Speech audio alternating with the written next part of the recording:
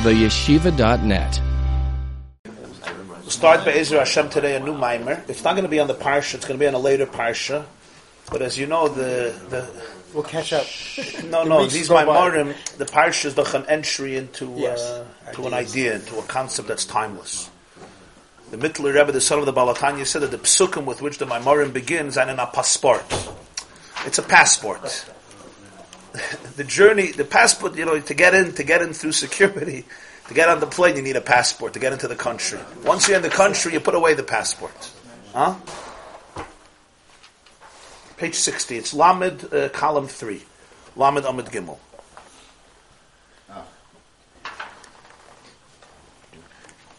Vayhi miketsh nasayim yamim upare choylem v'goymer. It's a pasuk of the beginning of Miketz. At the end of 2 years, Pare has a dream, his famous dream. He's by the river, and there's 7 fat cows that emerge, followed by 7 lean cows. The 7 lean cows swallow the 7 fat cows. A similar dream with 7 ears of grain that are robust, followed by 7 ears of grain that are emaciated or lean, and they swallow them up. And the whole continuation of the story, Yosef interprets the dream, 7 years of plenty, followed by 7 years of famine that will swallow up the 7 years of plenty, and hence we have to store food, and Yosef becomes the prime minister of Egypt. It's a story in a sentence. It says, Hine parsha zu mechuberes leparsha shalafanaha, v'lo zochar sar hamashkim es Yosef vayishkachei. The last words of Vayeshev are Yosef is, of course, in prison. He's been there for years. He finally thinks that he's going to be helped by the butler of Paroi, whose dream he explained and deciphered as somebody who will soon find salvation and freedom, and that's exactly what happens. When the butler and the baker share their dreams and Yosef interprets them, and he begs him to go to Paroi and plead on his behalf as an advocate for his innocence so that he could release him from prison. But the pasuk says he forgot about him.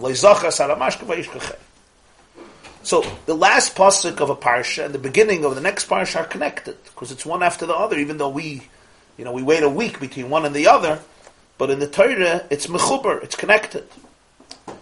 So he says ki mipnei shaloi zachar. I don't know if he means mechuber that there's no hefsek mamash.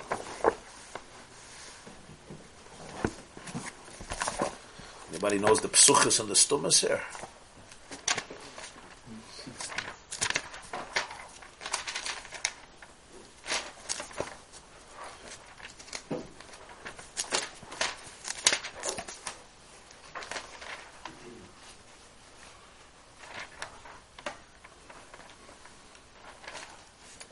Okay. Parshas Mechuber, in other words, one parsha goes into the other one. So he says, "B'pnei shaloi zachar nishave vayihi miketz." It's not stam two separate things. Because he didn't remember, from this happened the vayihi miketz. So al pi pshat it means there was the need for another way to get Yosef out of prison. And al pi pshat, either it would have happened this way, it didn't work out this way. So what happened was vayihi miketz. That's al pi pshat. You can explain here the whole thing on a deeper level. Ubiyadeinya, k'moishi yashpare v'sar hamashkim b'klippa, kach zel u'ma ze asa lekim, she'kemoikim b'sitri d'gdusha yesh gam kim b'chinas elu. There's a klal, the pasuk in Koheles, Shlomo HaMelech says, zel u'ma ze asa lekim. Everything in the world is zel u'ma ze. Every force has a counterforce. Practically speaking means if you're doing something good, somebody's going to say something bad about you. Or as they say, as they say in English, no good deed goes unpunished. That's how it is. If something very powerful is happening, there's always a counterforce. It creates balance in the world. But it means both ways. Keneged every koyach in Kedusha. There's a koyach of l'umazah. L'umazah means the other side, the parallel side, the contrasting force. And the keneged every koyach in Klippa, there has to be a koyach in Kedusha against it. Now, there's no such a thing. A person has an obstacle, a challenge, a skeleton, a issue to overcome, and there's no force in positivity in your psyche that can't deal with it. As the Gemara says, HaKadosh Baruch Hu makdim refuah l'maka, which represents, in other words, that every challenge, it may be a serious challenge, but there's a koyach to address it. There's a counter force that can deal with it. That's called Zelu Umaz. That's what he's teaching here. Usually we say Kedusha has Klippa. Here he says Klippa also has Kedusha. Works the other way also, which is a very important idea. A person is facing something, and they may be facing something very heavy. There's resources within their soul which they may have to access that can help them deal with this situation according to the best outcome possible under these circumstances. So he says, when you have it, you have Para, you have a Para's butler, you have Para's baker, all these characters in Chumash. So Para was Para, he wasn't a great saint and a great hero. And the Sarah Mashkim and Sarah Oifim were also not such great tzaddikim. But the same concept you also have in Kedusha. V'hine, to understand this, he starts explaining. Yesh daled yisoides b'nefesh ha'adam. Eish ruach mayim afer. In classic philosophy, you already have this in Medrash, you have this in Zoya, you have it in Sefer Yetzirah, you have it in Rambam at length. They saw the world as made up of 4 components. They called it 4 yisoides, 4 foundational elements. Eish, ruach, mayim, afer. It's literally translated as fire, air, water, and earth. In today's literature, they try to translate it a little different, maybe to make it compatible with some understanding of chemistry today. Science, horoscope science. You'll have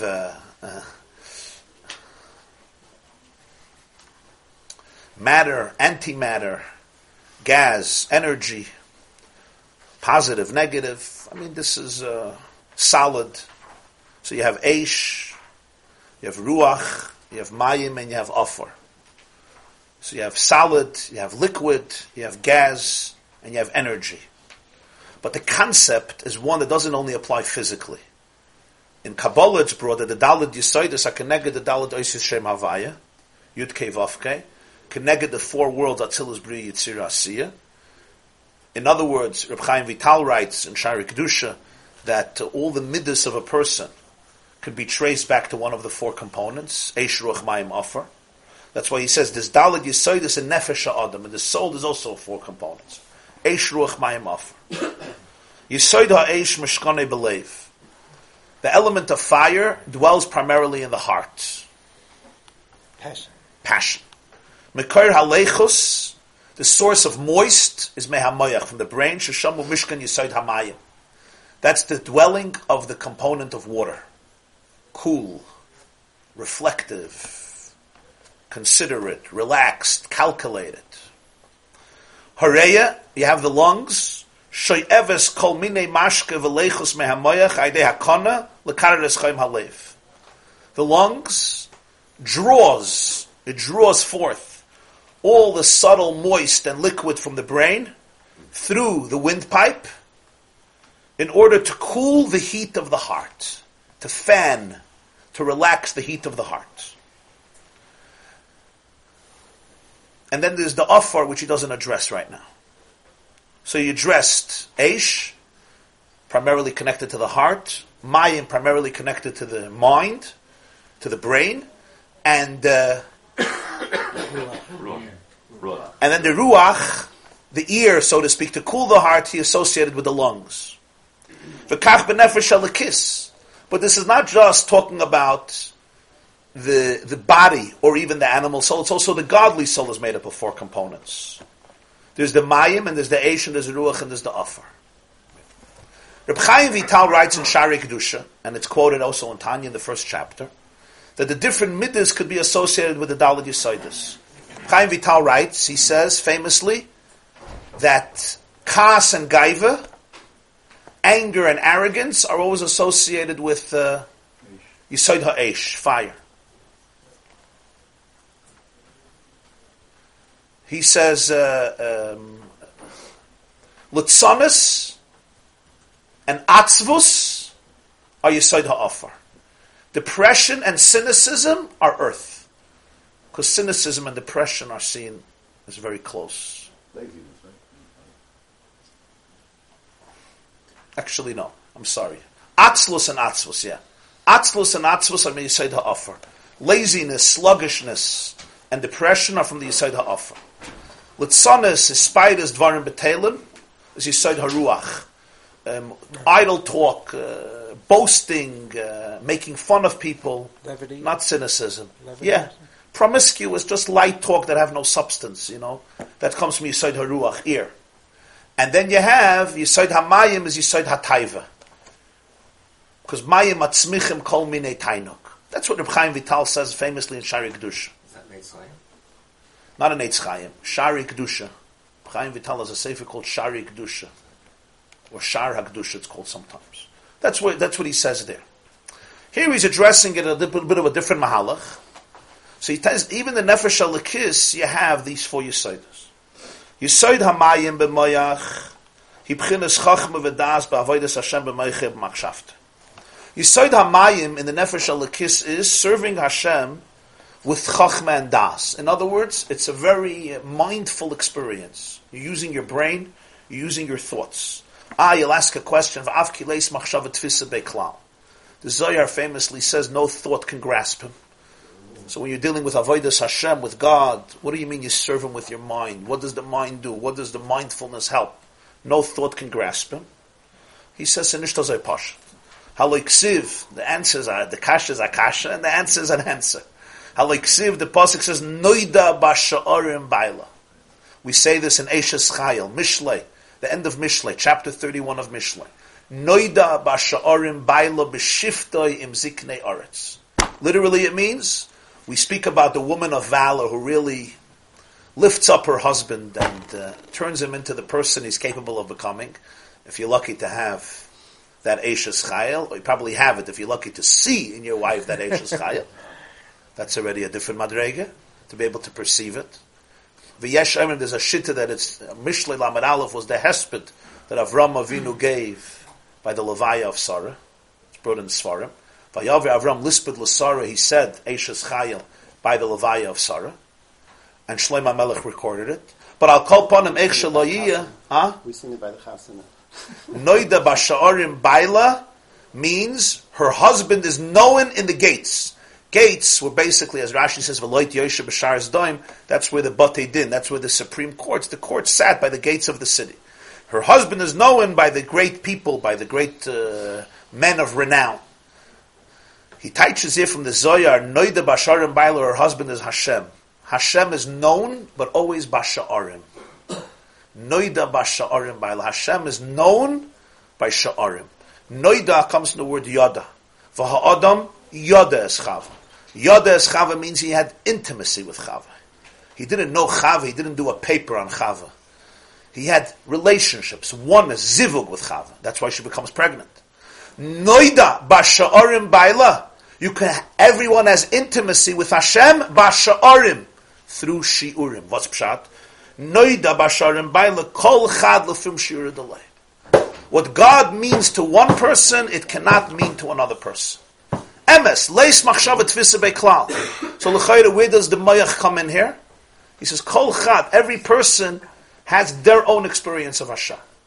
In other words, when two people speak about God, it's not two gods, but it's two perceptions, two experiences. My experience can't be your experience. There's no such a thing in Chayvas HaLevavos, in the spiritual life, that there's uniform identity. Because every person is different. So therefore it has to be Basha'arim. What Hashem means to you, how you experience Him in your deepest soul, can't be how I experience Him. David HaMelech says in Tehillim, we say it Shabbos morning in many Kehillas, and the Psukim before Baruch, the Mizmorim before Baruch Sha'amar, Ani yadati ki gadol Hashem, v'adeineinu mikol elikim. So usually the emphasis is on what? I know that Hashem is great. And our Master is greater than all the gods. But the beginning of the pasuk is equally significant. Ani yadati ki gadol Hashem. I know. The way I know, you can't know. And the way you know, I can't know. Because yadati, we can have the same information, but not the same intimacy, not the same das. The way it touches you, it can't touch me. That's based on heritage, and that's based on this. Yeah, it's your relationship. Your relationship has to do with your life experience. It has to do with your chemistry. It has to do with your brain makeup. It has to do with your soul. It has to do with your journey. It has to do with who you are. You could teach the data. I could share it. But the das, the zivug, the chibur of it, the way you connect to something, right? We know two people can hear the same information For one person, it means the world, and another person, they didn't even notice it. Yeah, this happens all the time, yeah? You say something one person hears, it affects them to the core, it could change their life. The other person is like, what? Okay, what does that have to do with? The information they both heard. But one person was in a space where they could hear it. The other person was in a space they can't hear. It doesn't mean anything to them. Right? You can hear the same information. For one person, it's meaningless. For one person, it means everything. That all has to do with who you are. It's not about the information. So that's why he asked the question, what's pshat serving Hashem with your mind? Less machshav tzvis. It says, Kol chad noida basharim baila. Every person from Shura Delay. Every person from Shura Delay. So this means that all spiritual growth has to do with people understanding that there's no two people who have the same spiritual experience. There's no two people who have the same experience of Hashem. If it's to be internalized. If it's to be external, then everyone has the same experience. You could do the same thing. But in an internal space, there must be diversity. There must be diversity because my internal space is not your internal space. Unless we can create a society where everybody is identical. But we already established that the Dor HaFlaga failed. So in 2016, despite many attempts of great people among us, it's probably not going to succeed again. If that's what you heard, then that's... So if you take 30 people in this room, yeah, and you cut down their view of what you just said, you're going to have a consensus. Yes. You're not going to have an identity. Right. One day, when we all grow up a little bit, the right thing for me would be now to stop and ask every person to share what God means to them in their deepest space. And what is the thing about God that makes them most afraid, upset, angry, or loved? That would be the proper thing to do now. That would be the proof. That would be the proper thing to do in order to understand what the Baal HaTanya is saying. Because I'm just saying words. But to understand what he's saying, there has to be das. If be das, people have to actually see what goes on in people's hearts in a very deep space. But for that, we have to have trust for each other. You have to be courage to say that. Courage. Courage. Courage. Also, no kids that you have to marry off. No kids that you have to get into yeshiva. No girls that you have to get into seminary. No parnasa that you're dependent on anybody else. No shul that's gonna, 18 for Shea will accept you, etc., etc., etc. Okay? So once all that's done, you'll come back and we'll do it. But no, this is a very serious idea. It's not, I'm saying it with humor, but it's a very important idea. This element he's saying, but works with the Eish on this. He's talking now about the Mayim, Yisoid HaMayim, Chachma and Das. V'hainu, what is Lefum Shura Delay? What are we even beginning to deal with? What is it? What's this God that we're talking about Lefum Shura Delay? In other words, you can just describe Hashem as the creator of the world and stop asking questions. Right? I mean, our classic education. Right? What do you learn in yeshiva? He created the world. He's the boss. He made a contract. It's called Torah. It's not 9 to 5. It's 24/7, 365 days a year.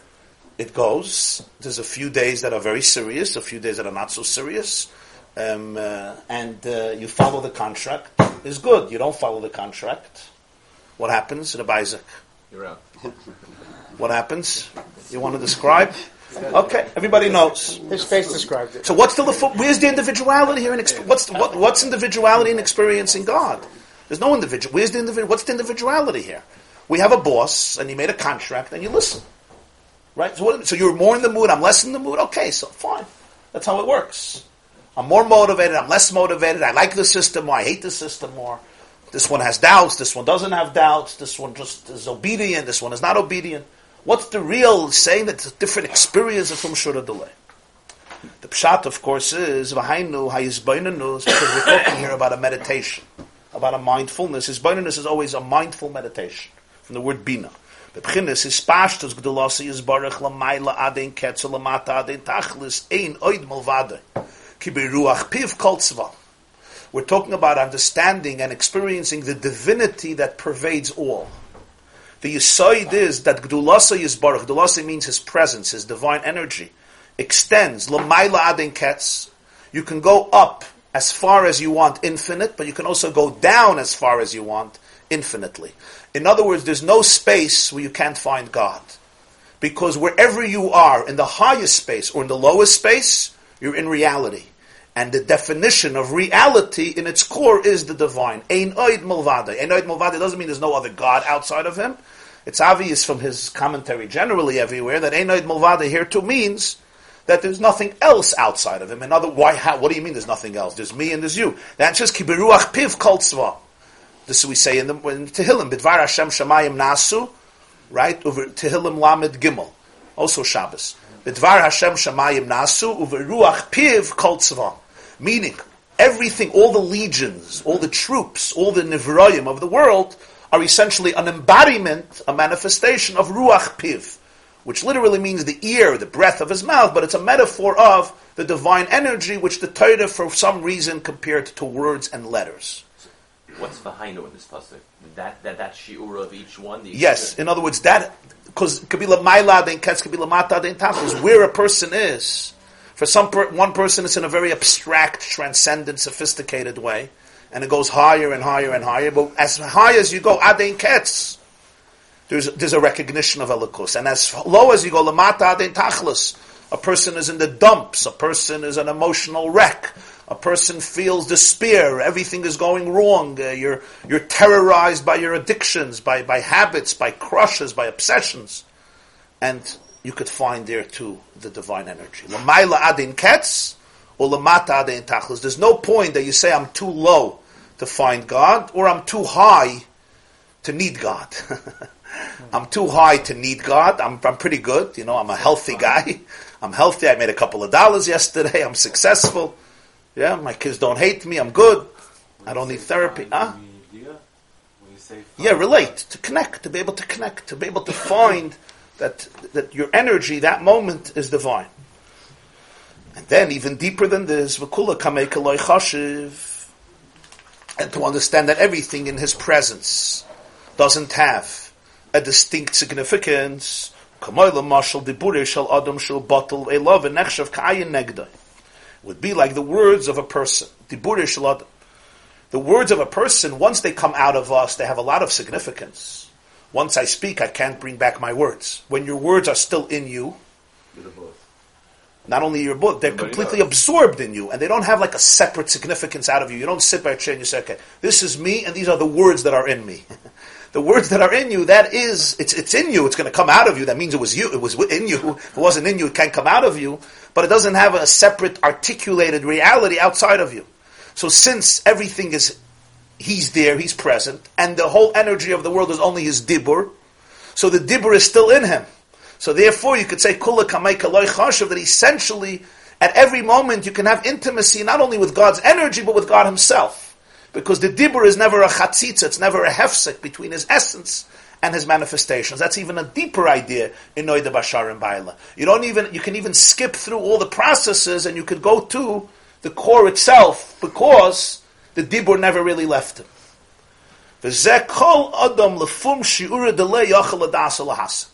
And this he maintains, every person can somehow experience, can somehow. Ladas means to know, lahasig means to comprehend, but lefum shura delay. Lefum shura delay means don't compare two people.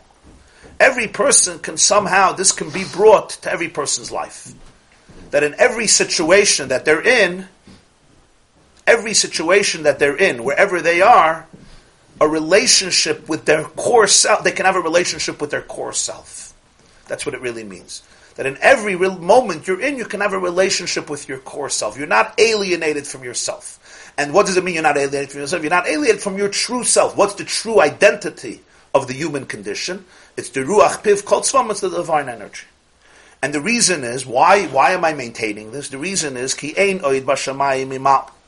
Because whether you're going to heaven above, it's ein oid, v'chol el yoinim v'tachtoinim hem nimshachim Ruach Piv yizbarech, v'ein dover chutz mimenu. All the higher realities, all the lower realities, are all an embodiment of his energy, and therefore there's nothing that's chutz mimenu, and that includes you. So there's no space, there's no encounter, there's no moment that the person says, I'm an outcast, I'm lost, I'm detached, I'm alienated, I'm ungodly. The very I is divine. So you don't need to build a relationship with God. On the contrary, you need to discover that's who you are. You need to discover, you think you're disconnected, But essentially a person is connected. And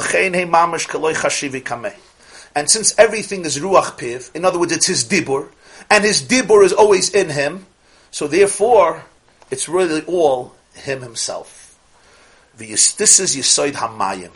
Yisoid HaMayim is mindfulness that includes any of these ideas that were discussed.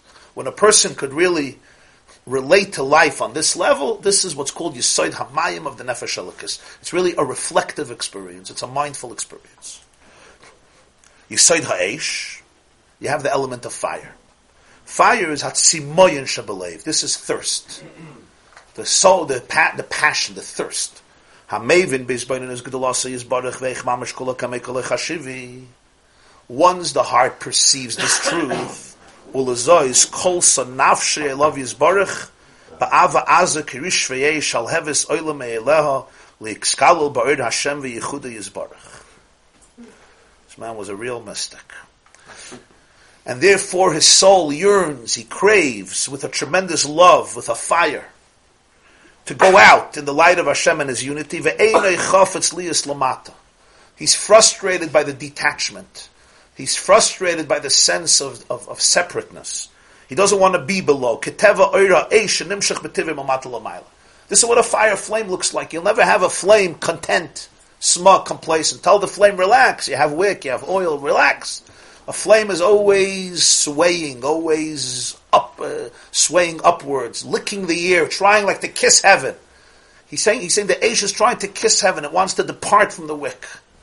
It has this tremendous thirst to be able to be included in this oneness. But the Eish follows the Mayim, because if a person really doesn't relate to this as a truth, then what thirst is there? There's no thirst, there's no Eish, there's no fire. But this is really a yearning to be in that space of oneness. I don't want to be outside of that space. And sometimes people, their whole life, they have this thirst. They just don't know, they never knew how to articulate it. They know that nothing works for them. Nothing works for them. The superficiality of life, including sometimes of religious life, present company excluded, never worked for them. So they have this fire. So sometimes this is expressed through frustration. Because when you know you're looking for something and you don't know what it is and you can't find it, so you're just frustrated. But and you become cynical. But the frustration and cynicism is really very idealistic.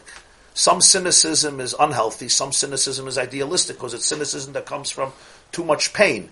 And when there's so much pain, you don't want to be hurt again, so you just let go. You don't have hopes anymore because you don't want the hopes to be shattered. You try too many times. But really, if you can dig into it, what is it? It's really a very deep thirst. It's a deep fire. But it's very hard to live with a fire and then not have it quenched in any way, not have it met. So therefore the person sometimes goes to the other extreme. They're passionate in their cynicism. Right? Like somebody once said, the Christian priest once said about Jews, he says, all Jews are religious. He said, it's not true. He says, you don't understand. Even Jews who are atheists, they deny God with religious fervor. But they're religious. They're always religious. Jews don't know how to be not religious. They either love it or they hate it. I heard once from Eli Wiesel, Olav Shalom, that Jews know how to love God or hate God. They don't know how to ignore God.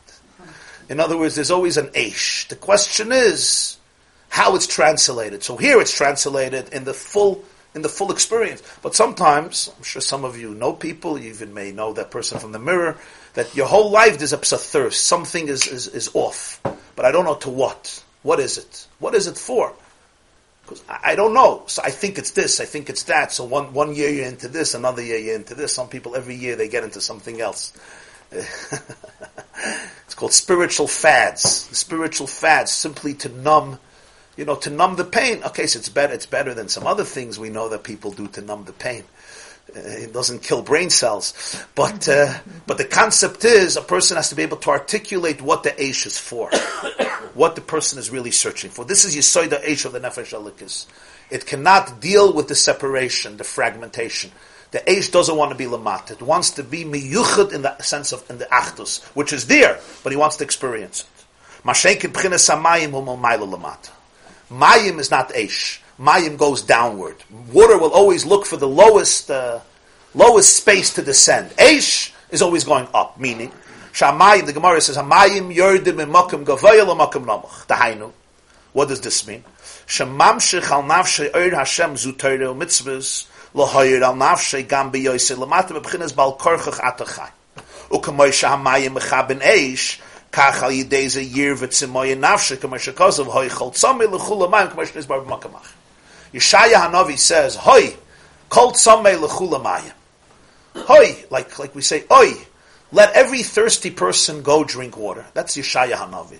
So the question obviously is, you need Yeshaya the prophet to tell you that if you're thirsty, you should go drink water. So Balatanya is explaining how he understands the pasuk here. You're not, Mayim is Torah and mitzvahs. You're not thirsty for Torah and mitzvahs. You're thirsty for a spiritual connection. So you might think Mayim is not the way to go. That's the chiddush of Yeshaya Hanavi. You're thirsty for Achdus. You're thirsty for Einoid Mulvadai. L'chula Mayim, go to the water. And the structure of Torah and mitzvahs is not up, it's down, it's Mayim. The Gemara in Baba Kama, in Mayim Ela Torah, because it focuses on a concrete, organized, structured life. So l'cha'ira, how does it work for Tzimoyin? It doesn't work for Tzimoyin. Tzimoyin is your fire, you want to go up, you want to depart from the wick. Mayim says, Bal Korchach Atachai. Hashem wants you to be alive. In other words, He wants you to be lamata. So there's an eish, and then there's the mayim that relaxes the eish. It quenches the thirst of the eish.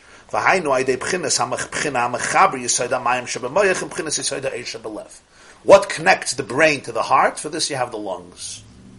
You have the windpipe. Hu'akana. You have the windpipe that he addressed earlier. The trachea. This represents the source of the letters of Torah Kamashakosov. Knei Chachma, Knei Bina, which is the same letters as Kana, V'nikra B'chinezu Sar HaMashkem. This is called the butler, Shaboy Shoyev Hareya Mashkem Elechus HaMoyach Miyisoid HaMayim Shaboy, through which the Reya extracts, draws moist from the brain, and then uses it to cool off the heart. The Oisius HaTorah, represented by the Kone, Knei Chachme, Knei Bina, allows the Mayim to fan and cool the flames of the Eish, that the person shouldn't experience a complete frustration with this world to a point of Kabir of Klois HaNefesh. Rather, the search, the understanding that Bal Korchach Atachai, that the person ought to come down. In other words, Hashem wants you Bal Korchach Atachai. He wants you in your body. He wants you in a fragmented universe where you have to negotiate unity. And that's the structure of Torah and mitzvahs, which is the Yesod HaMayim. Ein Mayim ala Torah, hoichol tzomei l'chula Mayim. That ultimately waters quenches the thirst. That Yeshaya Hanavi says there's a lot of ways to deal with thirst. But if you want to know the real way, is l'chula Mayim. Ultimately through Mayim, through Torah, you'll be able to quench the thirst. Even though you might say, how can this quench the thirst? I'm looking for absolute transcendence, or what some people call nirvana, one and all in one, and I dissipate into a state of nothingness, and that's where some people get their deepest spiritual connection. So it would be counterintuitive, but that's the whole chiddush of Yeshaya Hanavi, that hoichol tzamei, I know you're tzamei, but don't get lost in the eish. L'chula mayim. What you need now is the mayim, which is a mayim ala Torah, which is connected to the moyach yesod hamayim, which goes not milmata lamayla, but milmayla lamata. It's the opposite direction, to be able to find truth where you are, to be able to find God where you are, to be able to introduce that truth into the space of the world. That's the contrast of the mayim and the eish, the moyach and the leiv, which is contributed through the reya, the lungs, and the kana, which allow that link, that synthesis, to happen in a powerful way. So here we are introduced in the first step to the Sar HaMashkem, the butler of Paroi, the Sar HaMashkem connected to mashke, connected to liquid, to beverages, the way, not the way it is in Paroi's palace, but the way it is in the holiness of a person. Okay, so the opening of the Maimer we started, analyzed what's called two components, Yesod Ha'esh and Yesod Hamayim, in Avodas Hashem. Yesod Ha'esh represents passion, thirst, yearning. Yesod Hamayim represents resolution, tranquility, and serenity that cools off, it fans, it relaxes the fire and the thirst. And they're associated, spiritually speaking, and I guess biologically speaking, with the heart and the brain. The heart is considered the primary residence of the Yesod Ha'esh, and the brain is considered the primary residence of the Yesod Hamayim, which spiritually represents two different motions. One is contemplative, thoughtful, reflective. It's about the mindfulness, noida b'sha'arim ba'ila, of the way different people think and experience what Hashem means for them. And he gives the general meditation that every person then ought to apply to themselves according to their capacity of understanding and spiritual sensitivity. The concept that the divine energy pervades everything, l'mayla adein ketzel, l'mata adein tachlis, upwards infinitely and downward infinitely. That means in every space it is, and even furthermore, it's like the dibur, and the dibur in the presence of the person himself doesn't have an independent reality and significance, which means at every moment there's a possibility for a relationship with Hashem in the most intimate space without any barriers. Even the words which represent the world never create a real chatzitza between you and the essence of truth at any single moment, which is the key to be able to overcome, not ignore, but overcome or transcend all of the barriers and thoughts and confusions that sit in people's minds, which essentially are a distraction or a chatzitza between the truth that there's a relationship right now between Hashem and His essence and you are whichever space you're in. Then there is the thirst. When a person really realizes this, there's a thirst, there's a yearning to be able to be included in this oneness. That's the Eish that goes milmata l'mayla, and then there's the Mayim that goes milmayla l'mata, which focuses downward, not upward. So there's the motion in the human being where I want to go away from where I am, I want to transcend where I am, I want to go away from the wick, and I want to kiss heaven. And then there's the polar opposite motion, which is the Yesod Hamayim, which relaxes the Eish by introducing God where you are. Mayim yodim emakam gavoya l'makam namuch hoichal tzamei l'chula mayim, that you have to be able to find your relationship where you are, and that's generally the function of Torah and mitzvahs, which speaks to the human condition on earth, not to the human condition in heaven. Most of Torah deals with material reality. Most of halacha deals with material subjects. Most mitzvahs are about gashmis, whatever it is. The halachas of boider are dealing with onions and cholent and rice and soda bottles, which are as material and mundane, cheesecake and cream and carrots and bones. Just giving an example, in other words, you're applying the will of God, which is essentially undefined and infinite, to bones of a piece of fish. Now it sounds very strange, but that's the whole idea of the Mayim, that you come downward rather than upward. So those are the two components of Mayim and Eish. And you have the windpipe and the lungs, which are considered the Kana and the Reya, the windpipe, the trachea, and the Reya, the lungs, which are considered here the link between the Yesod Hamayim of the brain and the Yesod Ha'esh of the lave. Just like we know that the function of the lungs is, of course, to oxygenate. I say that right? Okay. To oxygenate the blood cells. In other words, to give ruach, as he says, ruach, to bring in the ruach, what we would call oxygen, in order that all the blood cells should be able to have the oxygen that they need. And that's the function of the reya that cools off. In other words, cools off here doesn't mean, it's also very relative for temperature and humidity and all that and how it affects the body. It's quite critical. And it brings the right ruach, the right energy, the right oxygen into the blood, just like it releases, the carbon dioxide, it releases the oxygen, the ruach that you have to release.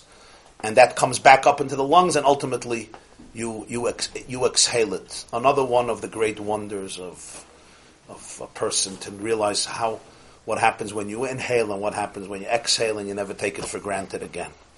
What the body does with the inhaling and the exhaling, especially when the temperature outdoors is in one way or another way, and how the body responds. Another grand miracle that happens literally every millisecond of your existence.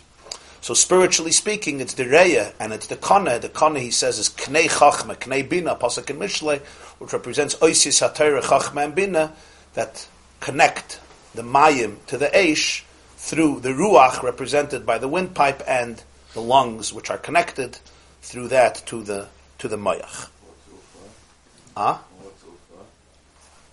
Offer not yet. So now the second paragraph. V'zeh Winyan HaCholom Shel Sar HaMashke. We come now to the dream of the butler, which he presents to Yosef. And what does he say? Remember, Yosef is in prison, and he sees two people, and they're depressed. One morning, V'hinam Zayafim, and Yosef turns to both of them, and he says, Madua Pneichem Royim Hayom. Why do you look sad today? Why do you look depressed?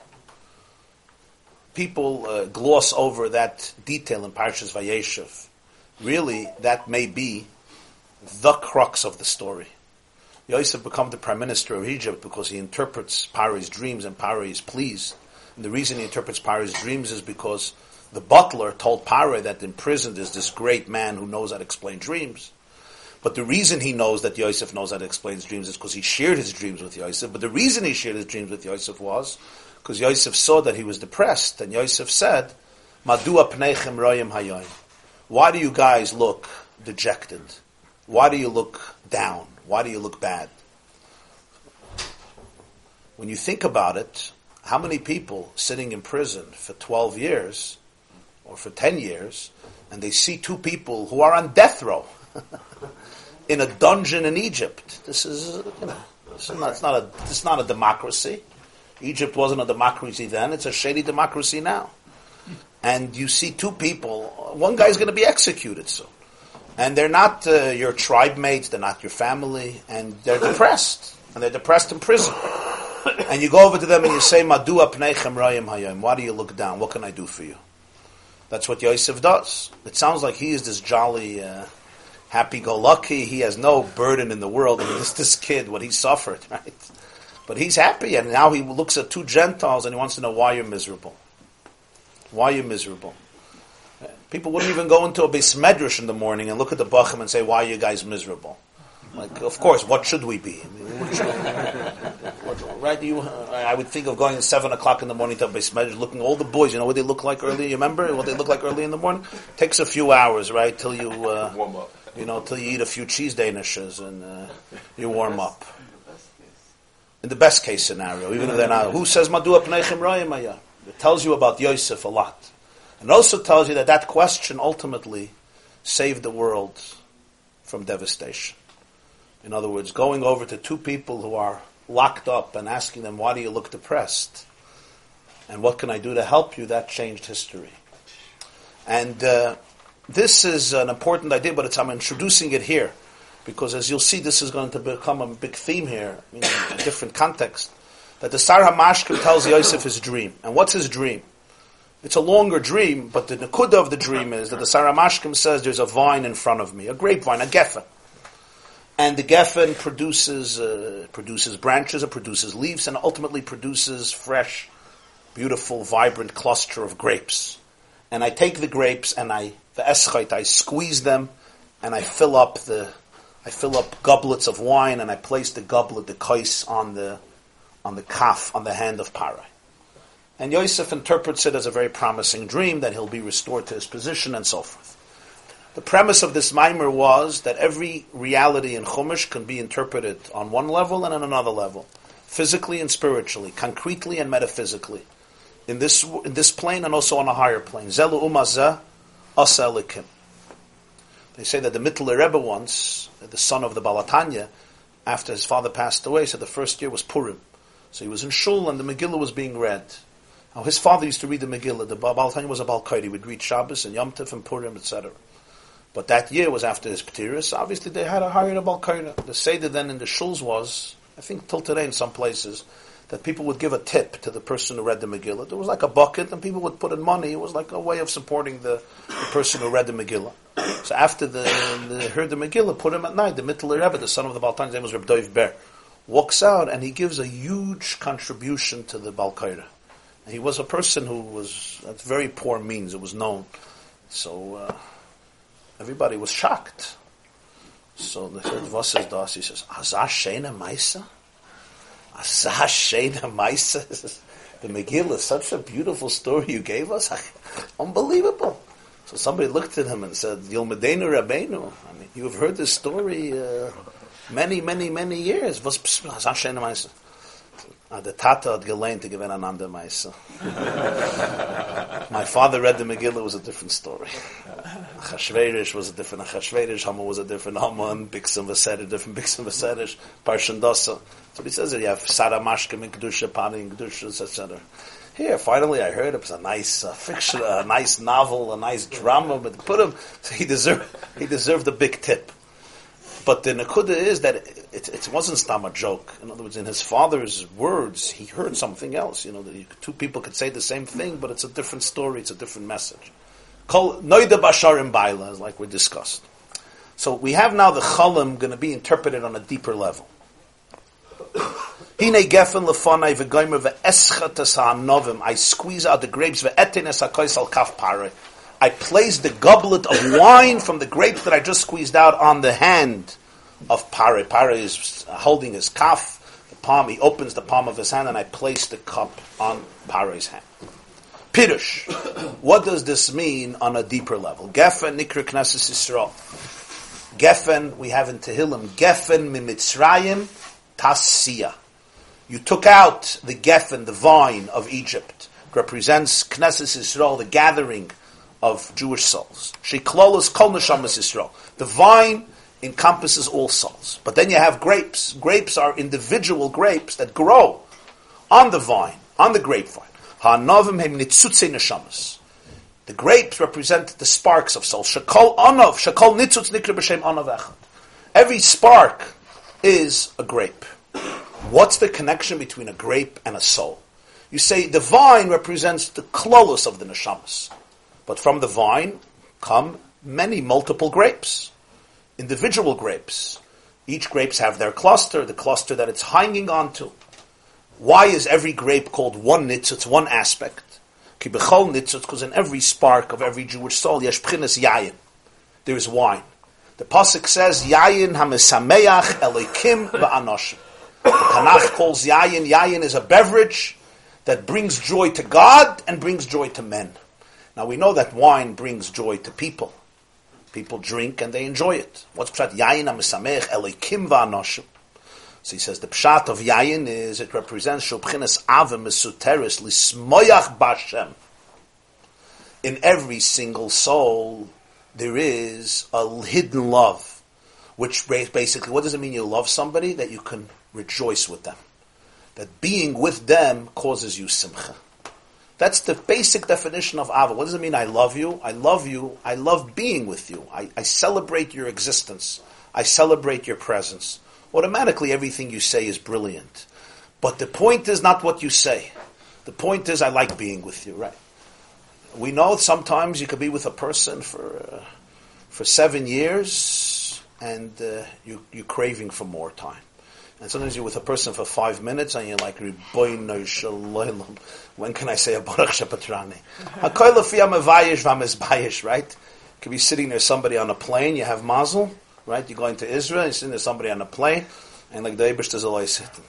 The Maisa would be Sol Salanta, in Ur Yisrael. I think we spoke about it once. Chaim Shmulevitch's Shmuz. And then sometimes you can't get enough of a person. Vayiyu be'einav kiyamim achadim, it says about Yaakov and Rachel. 7 years passed like a few days. Why? Because he loved her. So when you love somebody, so Yamim Achadim, you can't get enough. You just want to be and be and be. It's not about time. You go to a place that's beyond time. So Lismayach Ava Mesoteris is Lismayach Bashem, the Jew wants to spend time with God. Now how many people want to spend time with God? Many people, as little as possible. That's why people get very excited by plag. I told you once. The excitement by plag is very tangible, especially by Ma'ariv. Especially in the winter. Because basically, what is it, 3:45, and you're done till tomorrow morning. Can you imagine there's no religion from 4 p.m. for the next 16 hours? How often do you have that in Judaism? For 16 hours, you're on vacation. You're off, barbecue, go have fun. We'll see you tomorrow by Vasikin, or whenever you're going to show up. Maybe tomorrow you'll come later for Shachris too. But the point is, some people daven because they want to finish davening. And some people daven because they never want to finish davening. That's the most natural place to be. So every Jew has to daven. So everyone davens. But why do you daven? Why you davening to finish davening? Because you can't finish if you don't start. So you have to start in order to finish. But the tachlis is to finish. And once you're finished, fine. He's talking here about l'smoyach b'Hashem. That's called yayin. Ha'mesameach elikim v'anoshim. It's the one that the simcha that connects elikim v'anoshim. That ava exists, but it may be concealed. That's why every soul is called a grape. Because when you look at a soul, you look at a grape, you don't see wine. But if you press the grape, you'll see the wine. If you go deeper, if you can excavate the depth of the Jew, you'll always find there the yayin ha'mesameach elikim v'anoshim. To the Santa Maisa, they say, the Balatanya, after the Mezritcha Maggid passed, he was a chassid Talmud by the Maggid. Maggid passed away, Yutas Kislev, Tov Kuf Lamed Gimel, 1772, 12 years after his Rebbe, the Baal Shem Tov. When he passed away, Reb Mendel Haradoker, who authored a sefer called Pri Haaretz, one of the early works of Chassidus called Pri Haaretz by Reb Menachem Mendel. He came from the city called Haradok. He's also known as Vitebsk. He came from Vitebsk. So the Balatanya accepted him as his Rebbe for a few years, till he made Aliyat to Eretz Yisrael. Around 14 years later, he went up to Eretz Yisrael. The first group of Chassidim, Talmidei Hagro, went up, and the Talmidim of the Maggid went up. They settled in Tveria. Balatanya also went up, but Reb Mendel sent him back. He didn't let him go. He said, you have to lead Russia. So he went back. He was on his way also. So the first Rosh Hashanah, he went to Reb Menachem Mendel of Vitebsk. So he used to daven. It was known in Chabad Rebbes, they daven the first night of Rosh Hashanah for 4 hours, Ma'ariv. So at least 3-4 hours, Ma'ariv the first night Rosh Hashanah. So Reb Mendel Vitebsker finished Ma'ariv Rosh Hashanah, and he went home, and he had a Suda, and all this, a lot of Talmidim were there. And he wants to make Kiddush, and the Balatanya is not there, and he had tremendous respect for him. So he said, where is he? I said, they don't know. So he asked somebody if he could go check in Shul. The person went to check, and he said, he's davening in Shul. It was already late. So he comes back, and so he decided to go himself. So Menachem Mendel of Vitebsk goes himself to Shul, and he comes back, and he looks at the Olam, and he says, this is his word, he says, freut sich mit den Ebersten, und der Eberste freut sich mit dem. He is rejoicing with God, and God is rejoicing with him. Let's make Kiddush. Freut sich mit den Ebersten, und der Eberste freut sich mit dem. That was his lashon. That's the yayin ha'mesameach elikim v'anosh. Ela she mesuteret v'hi Yerushalonu ma'aviseinu. You might think this is not me. I'm not this person. So he says it's not even something you choose. It's a Yerusha. This is part of the spiritual gene of the Jewish soul. It's like a genetic mutation that comes already from Avraham, Yitzchak, and Yaakov. Elishim is suteres ma'od. It's very concealed. K'mayayin anitmen ba'anovim. Like wine hidden in grapes. Sha'anav u'agul v'cholak u'makif oisem mikol tzad. The grape is round and smooth and surrounds the wine, the beverage, the liquid from every side. In other words, that it's not just you look at it from a certain angle and you'll see the wine. The wine is completely internal. There's no way to extract the wine. You have to squeeze it. Udriche begas. Gas, you know what a gas is, right? Beis hagas, you have often in Mishnayos, is a place where they press grapes, where they produce wine. Dricha, you have to trod. Dricha is doirich, to step. Begas, in the wine press. Gas is a wine press. Lahasir me'alav haklipa asevevesoisa. Because the grape becomes a shell, a klipa, it's a shell, a shalachtz, that surrounds it, and then you get out the wine. But you can't just take out the klipa. You have to press the wine, and then you remove the klipa, and you can take out the wine. Kach, that's why a Jew is called a grape. There's no way you can reveal the secret of love. Matspune comes from the word safon, like the afikoiman. It's hidden. Today in Hebrew you have matspun as a conscience. But the real word matspun is from the word tzofon, concealed, matzfoine, the concealed love, kiyimai de b'chinas mevatchem. There has to be the crushing of the grape. That's why the Mishnah says, ve'avei shval ruach b'fnei kol adam. Pirkei Avos. Be humble before every person. V'loi sheyashpilu acherim. Don't think this means that other people should belittle you. Other people should crush you. You would think, that's the way you'll experience Avos Hashem. Make sure you go visit somebody who will tell you every day that you are worthless. And that will be a great ingredient for Avos Hashem. What's Mevachim? Mevachim from the word bitush. Levatesh is to grind, right? Crush. He says, I'm not Vehevei shval ruach doesn't mean you should be humble. In other words, that people see you and they tell you that you're worthless. No. Kiyim vehevei shval ruach, hevei ba'atzmecha. Hevei, this is a mitzvah on you, not a mitzvah on me to make you a shval ruach.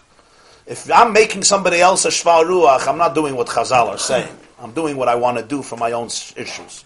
Vehevei, they're talking to the person himself. You should be a humble person. That's a very key distinction in life. When somebody says, my mission in life is to crush other people, so they could be mekayim the mitzvah, v'havei shval ruach b'fnei kol ha'adam. So that's my duty. My duty is to tell everybody how worthless they are, how inconsequential they are, how irrelevant they are, how evil they are, how arrogant they are, how horrible they are, and how distorted they are, so they'll feel humble. That has nothing to do with this. Is the outcome the same? No way. No way. How can you deal with It's the exact opposite. It's the exact opposite outcome. When somebody else does it, it's the exact opposite outcome. How can you do it yourself and not have the same outcome? You're not destructive. What does it mean to do it to yourself? It means you should be humble. You'll see in a moment. You'll see in a moment what it means.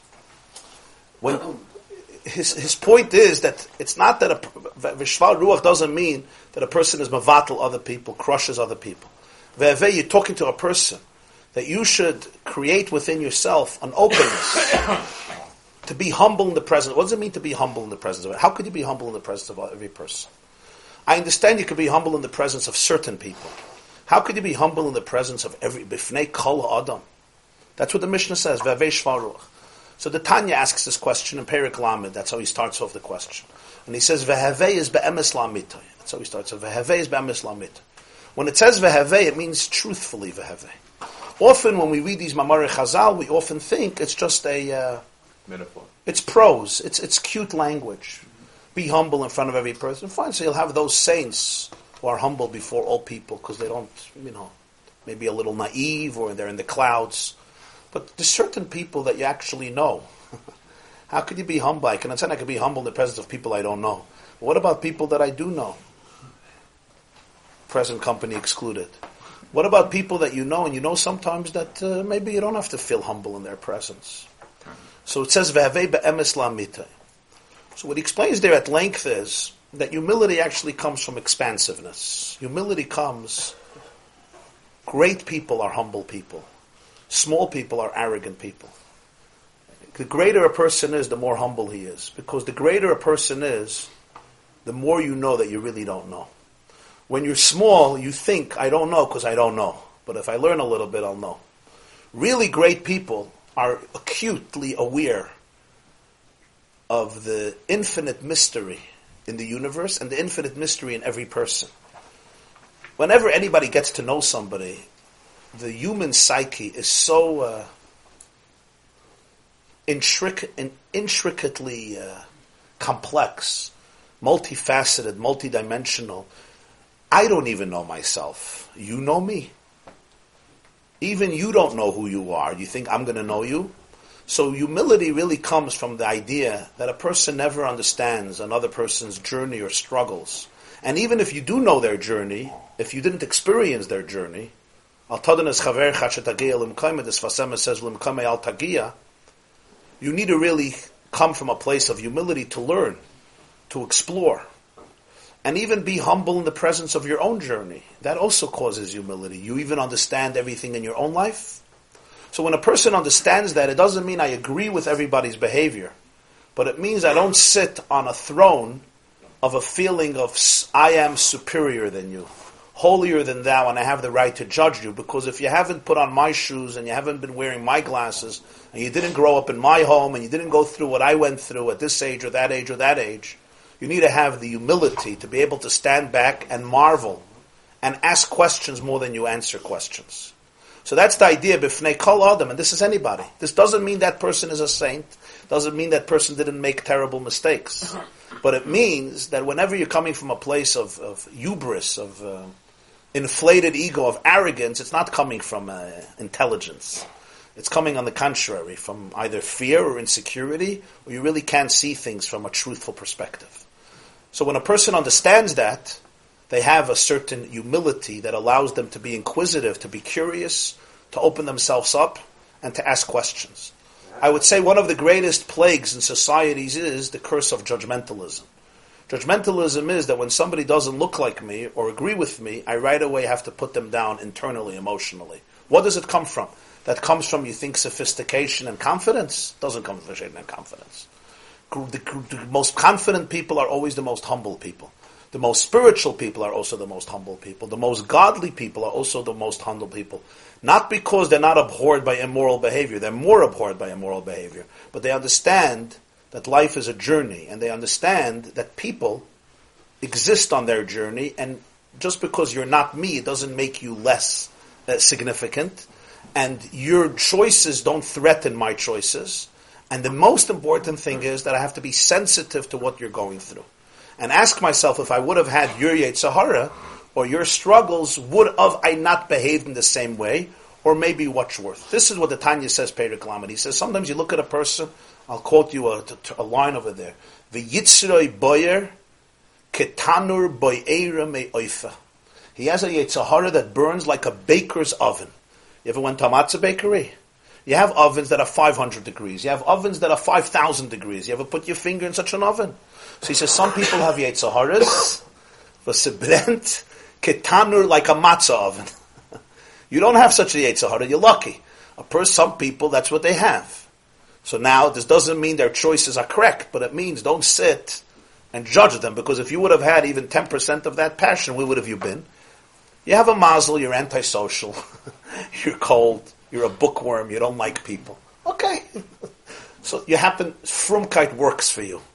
Well, if you're antisocial, it's easy to be. You hate people, you're locked up in a room, it helps. It doesn't make you a tzaddik. It just makes you biologically different. Fine. So it's conducive for a lot of things. You also don't know probably how to love much. You also don't know how to be warm. You can't say Madua Pneichem Royim Hayoim. Yosef was a passionate young fellow. There was a reason he had the nisyonos he had.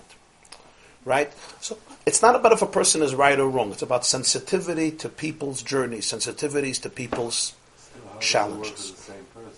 Yumadav Chav Beis. Ein mamidin parnes alat zibur elim kein kuper shel shrotzim tluya loy me'achayrav. She'im yozuach daitoi, noimar loy, look at your back. That's what you mean, yeah? You don't create a leader unless there's a box of dead insects hanging down his back. So whenever he gets arrogant, you tell him, turn around. The Gemara says that's why Shaul didn't survive. He had no skeletons, no demons. David HaMelech wasn't a problem. Every time he got up to give a drasha, somebody said, who was the Alta Baba? She was Jewish, Bechlal. And that was it. Every time Moshe Rabbeinu got up to speak, they said, where did you get smicha? Where did you learn? Who was your Rosh Yeshiva? Para. Interesting. Where did you learn in Volozhin and Slabotka? Where did you learn in Mir? You learned by Para. Very nice. And that was it. You understand? There was no problem. So the Gemara says it saved them. Shaul's problem was he was good. Nobody had a file on Shaul. Everybody, they have files. On Shaul there was no file. He was a perfect kid. Huh? Okay, yeah, Baruch Hashem, with both of these leaders, there was no issue of Kuper Shel Shrotzim, not only Me'achayrav, but also Befonov. You didn't have to tell them, look back. You could tell them, look up. Okay, that's what we were blessed with. Yeah, if only. I think he's asking you, how do you become yourself humble? How do you become humble yourself? How do you become humble yourself? That's what pressing the grape, crushing the grape means. When you have honest people that you could talk to about who you are, and the main thing is you could speak to yourself. You could speak to your own honesty. He says that's what it means to crush the grape. Crush the grape means not to allow the facades and the superficial husks to eclipse what is inside of it. So the grape needs to be pressed, and then you will find the wine. The wine is there. It's not a question if there's wine or not. Don't say you're uninspired, you're fake, you're horrible. That's not true. You have in yourself wine. And wine is misameach elakim va'anoshim. It's an avim esoteres l'smayach b'Hashem. The challenge is the wine is very, very concealed. So what do? We have to extract the wine. So he says, "V'heve shvar ruach b'fnei kol adam v'yu v'heve," and he explains, "V'nafshi ka'afar l'kol tiyah." We say at the end of Shemona Esrei, my soul should be like earth. Ka'skupa hanidreses. What's afar? Afar is a skupa hanidreses. When a person, the shvel of a door, when you step on the threshold of the door, what's the point here? You want the person to be crushed? No, you want the wine. A person has a foreskin, it's called an arla, that covers the heart. There's the arla that covers the bris. That they took care when you were 8 days old. But then there's a much, a thicker arla that's chayfefes al halev. The heart is unmoved. And the reason the heart is unmoved is because there's a foreskin that covers it. What does that foreskin look like? It can look like cynicism. It can look like pain. It can look like arrogance. It can look like addiction. It can look like fear. It can look like insecurity. But it's all an arla. So sometimes the person becomes very cold and cynical and angry or frustrated or annoyed, but it's really an arla. And the arla I have to remove. That's the klippa that I have to remove in order to extract the wine. The hainu. Now, you have to understand, he's speaking here to people, some of them who were deeply worked out people. The next paragraph is going to speak to a lower level of people. Even somebody who did not get affected by Chatas Norim. Chatas Norim is translated as the youth of sinful, the sins of youth. Sinful youths.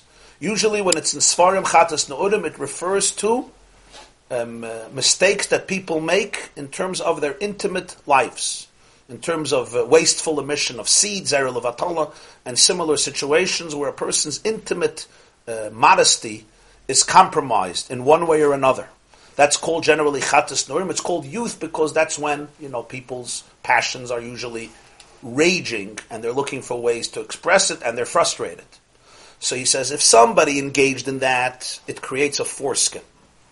It creates a foreskin around the heart. Now, even here, I think it's important to appreciate even these words, what he's saying here. How he speaks about Chatas Norim. In a very, very profound way. The problem is that it creates an arla that you won't know who you are anymore. Because whenever anybody has an easy outlet for loneliness and despair, rather than letting the emotions sit in them, it creates always an arla, hachayfefes al alev. Let me give an example in something a little more benign. Okay? If I'm stressed out, I'm busy, I'm stressed. So what do? I go to the pantry, I take something to eat. Even though I opened the pantry 60 seconds ago. But I hope that in the meantime something new was created. Somebody went shopping and maybe stocked it up. So even though I just went there 3 minutes ago and I know what the refrigerator has to offer, but you never know. Maybe Eliyahu Hanavi brought new food. You never know what happened. So therefore you open up and maybe I'll find something. Maybe my eyes will open up and I'll see some great bagel pizza that I haven't observed earlier or whatever. And I eat. What's the problem? The problem is fat? Yeah, that's a problem. The problem is carbs? Oh, of course a problem. The problem is being lethargic? Of course. The problem is it may not be healthy? Of course. But there's another issue. And sometimes that issue has much more consequences. And that is, I never have a chance to ask myself, why am I so stressed? Because I right away dulled the stress. I right away distracted myself with something that numbed the pain. And whenever you numb the pain, you can never ask yourself the question, why is the pain there? And therefore, how can I deal with it? Now, I'm not talking about sometimes if somebody's suffering from terrible migraine headaches. It's not a mitzvah to sit and wallow in pain, Chalila. There are painkillers for a reason. But I'm not talking about that type of pain. I'm talking about the pain that comes from a certain void. What are you being overwhelmed with? I'm not talking about physical, tangible pain. I'm talking about a pain that is more subtle. It's more emotional. It has to do with your self-perception. Whenever I run to something, but essentially it's a substance that just distracts me from it. Distracts me. And as we'll see, that was Noach's mistake. Noach came out from the flood. He saw a lot of pain and destruction. So what did he do? He got drunk. Everybody wants wine, but the question is, what are you going to use the wine for? This Maimon is going to distinguish between 3 types of wine. There's wine to distract. There's wine to make you joyous. And there's wine to break you down. Here he's talking about now Yayin HaMesameach. This is even food. You're talking about Chatas Na'urim, it's a different type of food. The pleasure of intimacy is the greatest pleasure that Hashem created in the world. The taiva, the tainuk around physical relationships is one of the greatest pleasures in the world, which is why people always gravitate to it. When somebody, therefore, allows themselves to engage in Chatas Na'urim, emitting seed in a non-productive way, etc., or similar types of relationships, or non-relationships, imaginary relationships, what are they doing? They're activating a very, very profound source of pleasure, which always could numb a very deep source of pain. When you have a deep source of pain, you need a deep source of pleasure to distract you from it. Imagine you wouldn't go there, what would happen? You would have to actually sit with yourself and ask yourself, what's making me so lonely? What's making me so bored? Why do I feel so isolated? And then you can deal with it. When you don't, you create a foreskin that grows and grows and grows and grows. And that's what essentially habit and addiction is. And after years, you look in the mirror and all you know is your foreskin. You don't know anything else. That's the Arla HaChoifefes Al Halev. The Arla HaChoifefes Al Halev means that sometimes all there is to people is you're not speaking to a heart.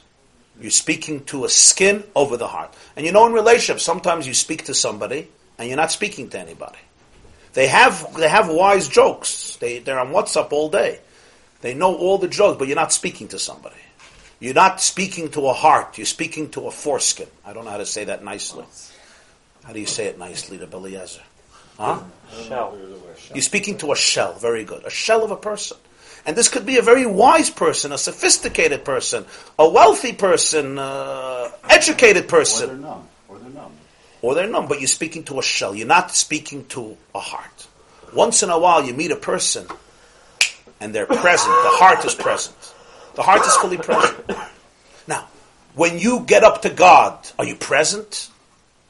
Or, if when you were 6 years old, the only way you dealt with God was through a foreskin. You could never open up your heart to Him. You had to close your heart to have a relationship with God, to remain religious or whatever it is. So you remain that forever. You remain there forever. He actually never touches you. The you. That's what he's talking about. The Arla HaChoifefes Al Halev. So he says, even if loy pogam v'nitma b'chatas nura mamish, then I know there's an Arla. Mikol makoim tzarichu lamul Arlas liboy, k'masher kasav amaltamas Arlas levavchem. What is the Arla? Dainu masher liboy mboyer u'misava l'moisrus. For him, this was a serious Arla. Your heart is on fire to extra things that you don't need in life. Moisrus. Moisrus means all types of cravings and addictions that are not necessary for a person to live a meaningful life, and they're on passion to it. They'll see even a meal, whatever it is. This means, basically, they're being distracted. The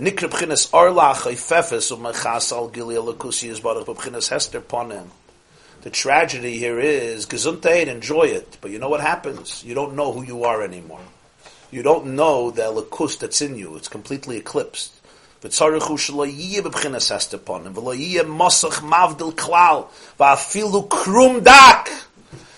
a thin membrane shall b'chinas oid hapriya. The Gemara says, Hamol v'loy para ki'ilu loy mol. Those who know about Mila, you know there's 2 layers. There's the real foreskin, that's number 1. But then there's Priya. Priya is a thin membrane, which you may say is not very meaningful. But he says here, no. It also blocks. When you're spiritually sensitive to who you are, even a krum dak, even a little tiny membrane, called the Oira Priya, which will soon be associated with Pari, as we'll see, creates a blockage. If you're not, for example, for some people, a deceptive conversation is called honest. And for other people, even an honest conversation, if it's not fully honest, it's deceptive. If we had a conversation where we were very loyal to each other, and then something happens and we meet, and you say, Sinishdas, There was a yeshiva bacha, a Lubavitcher yeshiva bacha, who went in on yechidus to the Lubavitcher Rebbe once. So the Rebbe asked him a question. So he answered. So the Rebbe looks at his bacha and he says, listen to this. He says, Die Daled Ames da, seinen Daled Ames von Emes. The 4 cubits here are truthful 4 cubits. Geh arois, nimm herab deine Levushim von Sheker, und danach komm zurück herein. Go outside, remove your garments of lies, and once you're stripped from those garments, you can come back here. These words you're saying don't belong in these Daled Ames. There's a sensitivity that a real person of truth has, even to a tiny little krum dak. In a very intimate relationship, subtleties are more important than dense things. The Maggid said, L'Kutei Torah, he heard from the Maggid, that machshavas zoros of tzaddikim poigmim harbe yoser me'averes chamuras shel rishayim. Lashon L'Kutei Torah from the Maggid. Machshavas zoros of tzaddikim are far more painful than heavy sins of rishayim. You know why? Because if we're not in an intimate relationship, we're not in an intimate relationship. When you're in a very, very intimate relationship, the subtle distortion is much more painful because you gave over your whole soul. And when you gave over your whole soul, and then there's a little distortion, it becomes very, very significant. It becomes very powerfully painful.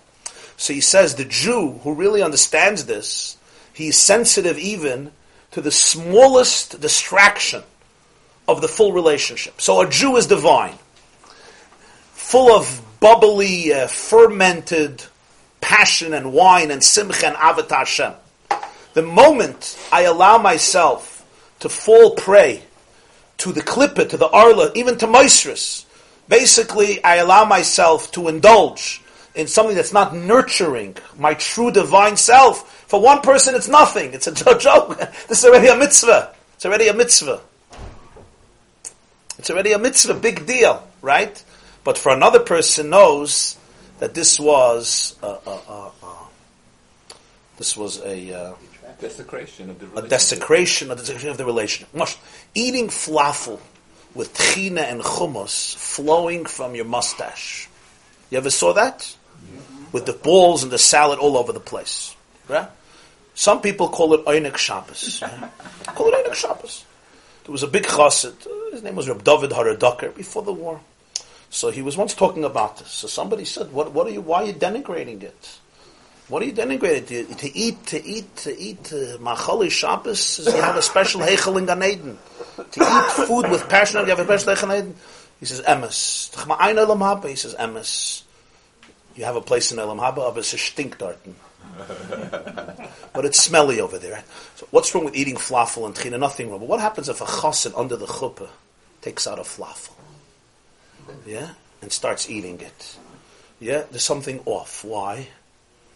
Or what about a chassid under the chuppah? Harayat Mekadashas Liwa, I got a text, 1 second. He starts checking his text. People do it all the time. They're talking to you. Well, wait. But if it's the middle of Harayat Mekadashas, there's something very off. Why? You didn't do anything wrong. You sent a text. You checked an email. That's what Jews do all day. Because you do it all day because there's nothing going on in your life. But this is a moment of intimacy. When it's a moment of intimacy, it's a desecration of intimacy. It may not be a big sin. It's a small, not a sin at all. It's a desecration of intimacy. If you understand the heart is on that level of love with God, so even a tiny little arla, not chatas norim, he calls it moistris, it's ultimately blocks it. So he's talking here about that Jew who challenges himself to go through the grape and be able to extract the wine. Okay, as we'll soon see in the next paragraph, he says, and then there's a whole other category of people who can't relate to what I'm saying. So the Maggid said that machshavas zoros of tzaddikim are poigim more than. Oh, that was the Borer Kataner. That's what linked us to the Borer Kataner idea. That was was that from the Zohar, the Borer Kataner? Was that from? That's from the Balatanya and Tanya Perik Lamed. How could somebody be humble in the presence of every person? L'chayda, you know the person his behavior is far more. He does things you would never do in your life, and it's true. You would not do it. He says the answer is: do you have his struggles? Do you have his heart? Do you have his experience? It's a sensitivity to truth. It's a sensitivity simply to truth. There was a poet who once said, all envy is really ignorance. Right. All envy is really ignorance. Ignorance. Sfas Emes says, "V'havedonis kol ha'adam l'kaf schus," literally means kol ha'adam, every person. He says, "V'havedonis kol ha'adam" means whenever you look at a person, you have to see kol ha'adam. You have to know the totality of the person. Totality means their past, their present, their future, their genetic makeup, their background, their struggles, their challenges. This doesn't make them right. Doesn't make a person right. Just puts me in a space where I don't sit on a throne of holier than thou. You know the holier than thou attitude? Mm-hmm. I'm the good guy and you're all the bad guys. You know? But I'm holier. If I would be in your shoes, I may have done exactly the same thing, and maybe even far worse. I think this is extremely important, especially today. One sees, this is out all of history. You know, people make different choices, and some of these choices are very painful, and some of these choices are wrong, and some of these choices may be destructive to themselves. And it's important to be there for them. But when you become judgmental, you ultimately are you're in the wrong space, number one. And number two, you also undermine what you really want to do. Because it's very hard for people to accept words that come from a place of judgmentalism. Because if I feel that you're attacking me, I'm gonna put up a bullet vest. I'm going to put up a bulletproof vest. I'll put on gear. I'm not going to listen to you. It's just the nature of people. It becomes an issue of natzchanas. So if you actually really care about what they're doing that's wrong, the less judgmental you are, the far more hope there is that you can actually influence somebody. Because you're coming from a place of caring, of love, of affection. So that's what he explains, how you could be mekayim v'havei shvar ruach b'fnei kol ha'adam. And then he adds something else that's also very profound. He says, ask yourself another question. You may not have those struggles, but those mitzvahs or avedas that for you are hard, where you do have a struggle on that level, isn't it true that you also transgress? He says, you don't have this particular issue, right? But those areas where you do have a struggle, when you have a struggle and the magnitude of that struggle, he said, is it not true that you also fall? So he says, not only are you not holy, you're actually the same. It's a powerful thing. That's all the Sfas Emes? No, this is Tanya Lamed, Perik Lam. Sfas Emes teaches the word Kol Ha'adam. Kol Ha'adam. You have to see the whole person. Not to belabor the point, but the idea, it was the Maggid who said this idea about the tzaddikim, how did he phrase it again? I'm sorry to belabor it. L'kut Torah ba'aloischa. There's a L'kut Torah here. I don't want to distract you. Okay.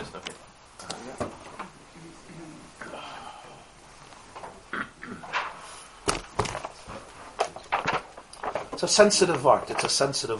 It's the Gemara, Talmud Chacham shenimtzer revav al bigdoi chayav mis. Right? You know the Gemara. Revav means a Talmud Chacham who has a stain on his garment. It's chayav mis. In other words, if I'm not wearing, a white tuxedo, I'm coming from, I'm a coal miner, or I sell ice cream all day, and there's a stain on my shirt, it's not a problem. But when everything is so perfect, a small revav could be far more damaging than a big revav. So you have the word of the Kotzker. Talmud Chacham shenimtzer revav al bidei chayav misa. You know why? Because it's only one revav. That's what the Kotzker Rebbe said. It's only one. That's why chayav misa. In other words, he's self-conscious. He's busy with his how he looks. Okay, that's the Kotzker Rebbe. You understand? The problem is chayav misa because he only has one revav. Yeah. Well, I only one. Okay, that's not a bad word. Yeah. Okay, I could show you later afterward. So that's the nekuda. When you have a tiny particle of sand in a very refined lens, it's really disruptive for the vision. If you don't have a refined lens, you have a little dust, right? But when you have a particle of, it could be a particle of dust, it's insignificant. when you have it on such a sensitive lens, it could sometimes blur and compromise the vision. So here he's talking about somebody who's sensitive even to Oir HaPriya. Oir HaPriya is the second foreskin, the second membrane on the bris, on the milah.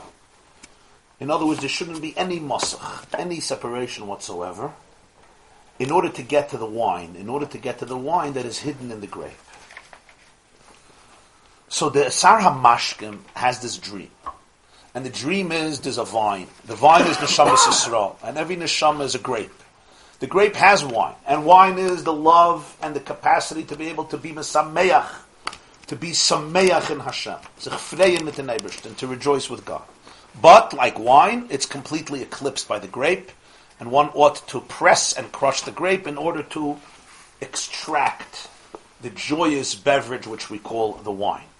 And that's the b'china of a hevei shfal ruach b'fnei kol ha'adam, not that you should belittle others, but that the person himself should be able to be extremely humble and allow himself to remove all of the foreskins, all of the arlas, the shells that cover the heart, which may not sometimes be from chatas neurim necessarily, because he's talking here even a person who is beyond that, but even liboy boyer misavel moisris arlas levavch. So he continues. Val yedei kain ve'etin esakois al kaf paroi. What's the next step? I squeezed out the wine. I crushed the grape and squeezed out the wine. I filled it up in a cup and I place it on the palm of Paroi. K'moshe kasu, on a spiritual level, the meaning of this is a pasuk in Yeshaya. Yeshaya Navi says, Perek Mem Tes, and I'll quote the whole pasuk, Hein al kapayim chakoisich choimoisayich negdi tamid. Al kapayim, on my hands, on the palms of my hands, chakoisich, I have engraved you. On my hands I have engraved you. In other words, you're always with me. I'll never ever forget you. On the palm of, you always see the palm of your hands. You see it often. You are engraved. Chakoisich, on the palm of my hands. Ve'etin esakois al kaf Paroi, will soon see who Paroi is. But on the hands of Paroi, my cup is there. Uksiv, there's another pasuk. And this is a pasuk in Iyov, towards the end of Iyov. Iyov Lamed Vav. Al kapayim kisa oir. He quotes the whole pasuk. Uksiv al kapayim kisa oir vayitzav aleha b'mav gia. It's a hard pasuk to understand. Al kapayim. So you see what he does. In Miketz you have the word kaf paroi. So you found in Yeshaya al kapayim chakoisich, and in Iyov, because the whole Tanakh is always interconnected, especially once on every level, pshat, and especially once you hit remez and drush, and never mind soid. It's all interconnected, especially when you have similar words. Al kapayim kisa oir vayitzav aleha b'mavgia. So the classic interpretation of Mefarshim is that al kapayim, on the kapayim, are on the clouds. Nisal, we say in Eicha, Rashi says, Nisal levavenu el kapayim. Al kapoyim. Rashi says because of ktana looks like the pasuk says in Malachim that of ktana kechaf ish, a small cloud is like the palm of a person's hand, or the Mitzudah says it's like a kippah, a yamelke, a dome on the heads of people. So al kapayim, on the clouds, kisa oir, he concealed his reign. Yoiro malkash, we say in Shemona Esra, oir is rain. The rain is embedded, is concealed in the clouds, and then by Yitzav Aleha, he commands the rain to come out, b'mavgia. Begia always means tefillah, right? Vayivga b'makom is tefillah. Through tefillah, Rashi says, the lover of the generation prays and has the rain come out. So al kapayim, on the clouds, which is called kapayim, is kisa oir, the rain is blocked or covered, Vayitzav Aleha, and then he commands on it. He commands the rain to emerge, b'mavgia, through prayer. So he says as follows: Mavgia zu tefillah. Ki b'chines parei b'kedusha zelu umazeh. K'moishe parei b'klipu klipa kosher. Kach zelu umazeh parei b'kedusha b'chines gilui elakusa yizbarach. Loshen priya v'hizgalus dvar Hashem. There's two paras, a tale of two paras. There's para on one level, and then there's para on another level. Zelu umazah. The word para comes from the word priya. Priya is right, parua roish, parua l'shimtza. Priya by circumcision. Priya means to open up. To open up, to disclose, to expose, to reveal. So Parai on one level is the king of Egypt. Parai in Kedusha, Zelo Mazah means complete revelation, complete openness. Gilia Lakusi is Baruch. In other words, the wine emerges from the grape. Al Yedei, how does the cup get to the hand of Parai? Yedei B'chinas Saramashkim, through the butler. What is the butler? Mashkim, Shol B'chinas Kana. That was the windpipe. Sha'akoil ma'oirer hakavana l'smoyach b'Hashem b'tfilasa. Because the koil, the voice that comes out and emerges through the kana, through the windpipe, arouses the kavana to be sameach, to celebrate Hashem through davening. V'zel ve'eteines hakos. The Shamarshkim says, I took the cup of wine and I placed it on the hands of Parai. Kibchinas kana hanal. The Sar HaMashkim, which represents the kana, the link between the brain and the heart, between the water and the fire. In other words, the minister, the butler, who, so to speak, is responsible to bring the mayim, to bring the drink, and here in this case, the wine, the simcha, he leads up the cup of wine, he leads up the arousal of love, even beyond the comprehension of the human being, to the state of para. What is he saying here? He's giving the spiritual remez of the dream of the Sar HaMashkim. After explaining that the element of water is in the brain, the element of fire is in the heart, and then you have the windpipe and the lungs that are responsible to create the link between the water and the fire, through the ruach, through the ear, through the energy, through the ear, through the oxygen, that the reya and the kana absorb, that the person inhales and ultimately comes down to the heart through the lungs, and then travels throughout the whole body. So that's physically. Spiritually, what it represents is that a person's avodah to link the mayim and the eish, to link the fire and the water. So he's discussed before, you have mayim is ein mayim el Torah. There's also the element of kana, he said, is oisius ha-Torah k'nei chachma k'nei bina, but it's also the place of koil, sound. Sound, it's Sfarim say, koil ma'ored ha-kavana. Sound arouses the kavana. So the Sar HaMashkim is the one who what? Who takes the grape. And the Sar HaMashkim is the one who squeezes the grape. And he produces the grape into wine. And this wine he puts into a cup. And this cup he lifts up, he places it on the hand of Para. Para represents Gilui Elikus. In other words, that the Oir HaPriya is gone. You remove the Arlas Halev, you remove the foreskin. This is Para in Kedusha. Everything in Klippa has a source ultimately in Kedusha, and the higher something is, the lower it falls. So sometimes you have the highest spiritual energy. When it gets destructive, when it gets distorted, the distortion is far more intense than something that's not such lofty energy.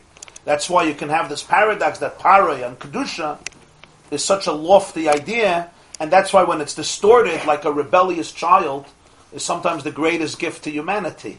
As long as you can channel and harness the rebellion. Sometimes somebody who is anxious, somebody who suffers from deep depression, if he knows how to deal with it, he is probably could become one of the most powerful people, because all energy, all emotion is energy. Emotion is energy in motion. Emotion. The question is where that energy is going.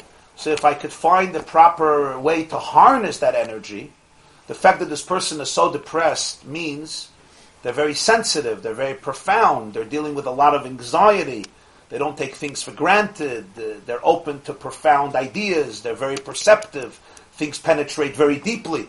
So when this person could convert that energy and find a redemptive outlet for it, in other words, trace it back to Para in its source, then it's the other way around. That which fell lowest also goes to the highest space. I mean, this is a big yesod in the shit of the Balatanya always. It has to do with what we spoke earlier with Toyu and Tikkun, why we have to eat food, etc. That which is inferior is really superior. That which you struggle with most, usually contains your deepest light. It's very difficult, though, to see it that way, because the head, you have to survive it. You have to survive it. If you could survive it, you'll do well. If you can survive it, then you'll do well. Not only you'll do well, there's an expression, right? In halachas svarim, lo yoyil lo yazik. If something doesn't help, at least it won't be mazik. In chinuch, you have to say the opposite. Im lo yazik lo yoyil. If he's not a mazik, probably nothing will come out of him. In other words, somebody who always behaves, okay, he'll be a good guy. He'll pay, he'll pay his taxes and pay his dues to the shul.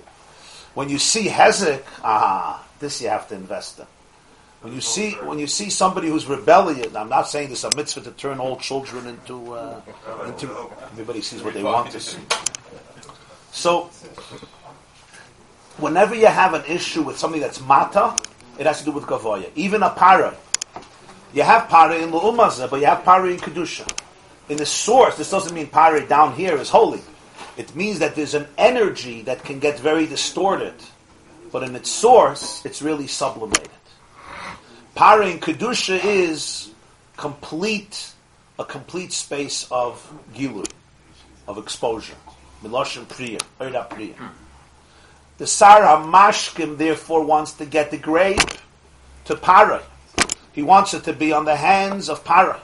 What's the Sar HaMashkim in a person's avoida?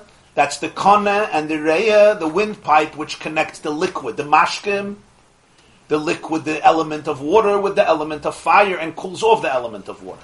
The kona is also connected to the voice, because koil ma'oirid hakavana. So the Sar HaMashkim, the kona, takes the grape and crushes the grape, and during davening brings out the wine. Misameach elakim va'anoshim, because koil ma'oirid hakavana. When a person davens loud with a koil, when a person speaks, sings, davens with a voice, that itself arouses kavanah, it arouses concentration, it arouses meditation. So the Sar HaMashkim causes the grape to be crushed and produce the wine, to be megala the yayin ha'mesamech elakim va'anoshim, and to lift it up on the hands of Parai. On your hand you have engraved me, and al kapayim, as he brings from Iyov, vayitzav aleh b'mavgiya zu tefillah. Al kaf Parai is the tefillah that the Sar HaMashkim through the koil is ma'ira the kavana, and therefore the aver transcends even the hasaga of the person, because the wine emerges from the grape and it's not concealed anymore. That's step one of this interpretation. Removing the foreskin, that's his dream. He has a dream to remove the arla, the shell that blocks the inner wine of the soul. And not only that, once I have the wine, it ultimately reaches the space of para where there's complete openness and there's no arla anymore, because the wine emerges, and in a person's personal avodah, it's the kana, the koil that's ma'oder, the kavana, that the wine should emerge, the inner ava should come out, and it shouldn't remain concealed, because that kavana means you're interested, you're engaged, there's a simcha during the davening, because there's a kavana during the davening. And the koil is ma'oder, the kavana, that's the Sar HaMashkim.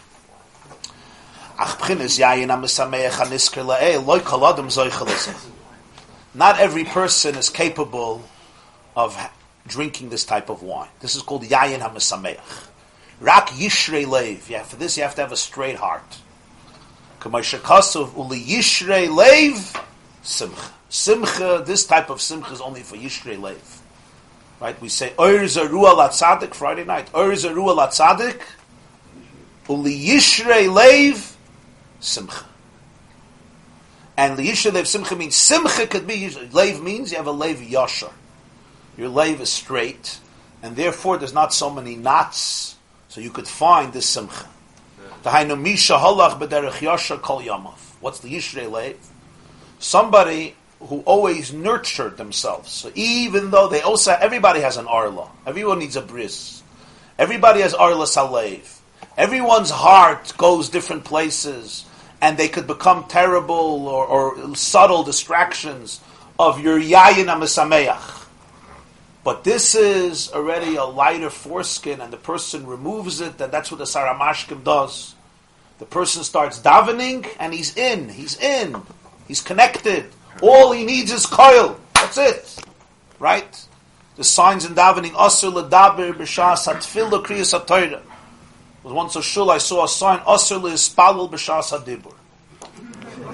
Which madrega are you on? If you're davening, I say, Asur ledaber b'shas hatfilah. For some people, it's not, they're not speaking in the middle of davening. Right? They're davening in the middle of speaking, so what's the problem? I was once in a shul, so somebody was making noise. I went over and I said, maybe you could speak a little low. Or not. He says, what do you think I came here for? To be quiet, I could stay home with my wife. She doesn't talk to me, I don't talk to her. I came here to talk. And what do you think I came here for? A Yid came to the Chayz of Lublin and he said he has machshavas zaras during davening. He said it ernst, he said it very seriously. He meant it. He said, what do you think I come here for?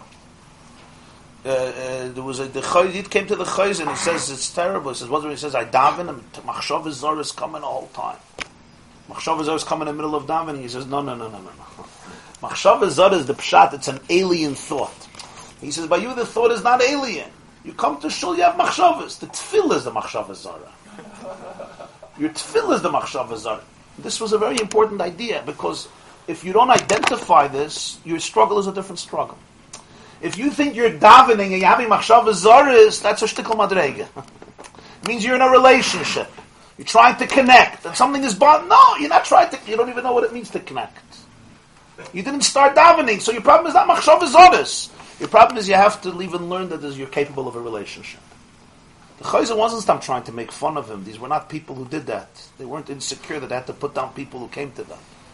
You're dealing with people who were very profound and holy. He wanted to explain to the person the issue. Your problem is not machshavas zaras.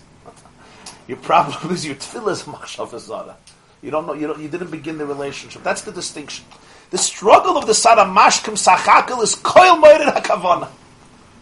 You get into the koil moired kavana. For that, there has to be a shtickle kavana, and the koil brings out the kavana. So that's liyishrei leiv. Liyishrei leiv, that there's already the grape is lends itself to be opened. The grape lends itself to be crushed. And then the wine will come out, and the wine will not only come out, it'll be placed on the hands, al kapayim chakoisich, vayitzav aleh b'mavgiya zu tefillah. It's interesting how he brings the psukim here. That's the koyach ha-tefillah, the koyach of the saramashkim, to be ma'oyer, the ava, and the ava explodes. So this is, the Alter Rebbe says, this is for the Jew, the yishrei leiv, and what he's looking for is simcha. So you come to me, I'm telling you, this is what you need. You need to have koil. You need to have a saramashkim. You have to get rid of the orlas halev. And then the wine will flow and it won't stop flowing. Could even be with a lot of wine. With wine? Achmisha pogam drachav. But what about somebody who's broken? This is somebody who really is not broken, but the person is not tied up. Elamai, we all have foreskins. Godliness is concealed by everybody. So mainly he needs that dosage of help to be able to get it out. Because even a little masach, there's no big blockages, but the part is, to experience intimacy with God, you can't have any blockages. And even a subtle one is going to disturb the intimacy. The Gemara says, Hu bebigdai, v'hi bebigda, yoitzi v'yiten ksuva. Right? If he, talking about a husband and a wife, if he insists that he remains in his bgadim, in his clothes, and she remains in her clothes, in other words, there's no intimacy completely. So the Gemara says, Yoitzi v'yitin ksuva. If this is his requirement, this is not a marriage. You could tell him to get divorced. So the Baal HaTanya teaches that it goes also on a Jew and Hashem. And look at the Torah. Hu bevigda v'hi bevigda, Yoitzi v'yitin ksuva. If you relate to God and you refuse to get rid of your wardrobes, your clothes, it's not a marriage. A relationship has to be raw. It has to be vulnerable. It has to be without garments, without cloaks. I'm talking about psychological garments. In other words, if you're fake on the outside, you're going to be fake on the inside. There's no such a thing that there's not one person in the world you're honest with, but with your Rebbeinu Shalom you're going to be honest. It doesn't work that way. If you're dishonest with people, you're dishonest with God. If you're dishonest with God, you're dishonest with people. But sometimes people think they'll have a relationship with Hashem that's real. If there's not one person you can have a relationship with, not one, How can you have a relationship with Hashem? It doesn't work. Hu bevigda v'hi bevigda. So we're talking here about a person, there's no huge blockage, but there's even subtle blockages are blockages. He doesn't want any begadim. So in Mela, you have your Asar HaMashkim has a dream. But then there's somebody, the relationship has to be created. It's not that there's a powerful relationship, but there's four types of blockage. So now the question is how we get the kavana, the avid, to explode. In other words, I'm not looking how to get rid of the machshava zara. I'm looking how to turn davening not into a machshava zara. I'm trying to understand how it begins. That's the next step. For this, you don't need yayin hamasameach. You're not capable yet of wine that's going to bring you joy. You still need a different type of wine.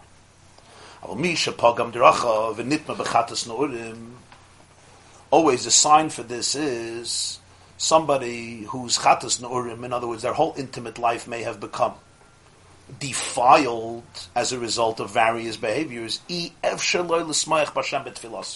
not his fault. He can't rejoice with God during davening. Not because he doesn't want to. He doesn't know what it is. What does it mean? How do you rejoice with somebody and how do you rejoice with God? There are so many thoughts that confuse him, so therefore the davening hebt sich nicht an. There's no cheftze of tefillah even. There's so much confusion, there's so much mavalbalas. Now mavalbalas doesn't mean that I'm davening and a thought comes in. It means I can't even create the mindset of going into an intimate moment. You have a person, they don't know how to enter a mindset of intimacy. I'm talking about spiritual intimacy, physical as well. But it's a mindset. I can't even go into that. You know, it's like a person who never ever stops texting. You ever sit? Somebody comes. Person came to see me the other day. They sit down. So I look at them, and they say 1 minute. They go like this. I'm like, okay. Around 20 seconds later, I'm sorry, 1 second. And for the next while, and I was looking at it, and it was really a very interesting study, because people don't realize this on themselves. They can't go into any. There's no space. There's no space. You have a relationship with anybody, with your child, yeah. With your spouse, yeah. With God, yeah. There's no space in which you're not distracted. So this is today, the whole life revolves around this. These little towns in Lyozhny and Belarus, they didn't have iPhones, if I'm not mistaken. Even though they say that the British said that they were digging and they excavated wires, and they want to say that 2,000 years ago they already had wires. So the Israelis responded that they excavated in Sfas, and they found no wires, which means 3,000 years ago they had wireless communication. But nonetheless, machshavas zoras don't have to come from without. The person is not even in a state of a relationship. That's the challenge. For this is another eitz. There's another type of wine, and this is called in Tanakh yayin hameshaker. There's yayin hamesameach and there's yayin hameshaker. Yayin hamesameach is wine that brings joy. You know what yayin hameshaker means? Yayin that makes a person drunk. Yayin hameshaker. So if somebody would stop by this line, the Maimer would say, okay, the Baal HaTanya says, if the relationship is not working and you can't daven, right? It's just time to not just drink, to get inebriated and to get smashed. That's classic taking something out of context, because we'll soon see what yayin hameshak it is. But I'm just showing you how somebody could quote a line and say, this is the lesson. The lesson is if nothing is working, just get stoned. But everybody understands, even Bashkafir Hashem, that that's never a solution, because what does that do? You'll sober up and you'll be depressed again, right? They say that in the British Parliament, somebody once told Winston Churchill that he's a drunk, which was not far from truth. So he responded, he says, that's true, but you're a fool. The difference is, I drink, tomorrow I'm sober. You wake up tomorrow, you're still a fool. So there's no difference. So, yayin hameshaker, what does it help? It's going to get you drunk. So he says, for this, there's a pasuk. Mashakasav, the pasuk says in Mishlei, this is Mishlei Lamed Aleph, the last perek, I think, in Mishlei, the same chapter like Eishes Chayil Meyimtza V'Rachiv B'nei Michra. Shlomo HaMelech says there, he says, aristocrats, melachim, roiznim, nesichim, princes don't drink. They don't drink because they don't want to lose their insanity. But Shlomo HaMelech says, who drinks? He says, Tnu Sheicher La'ovid. Give Sheicher. Sheicher is huh?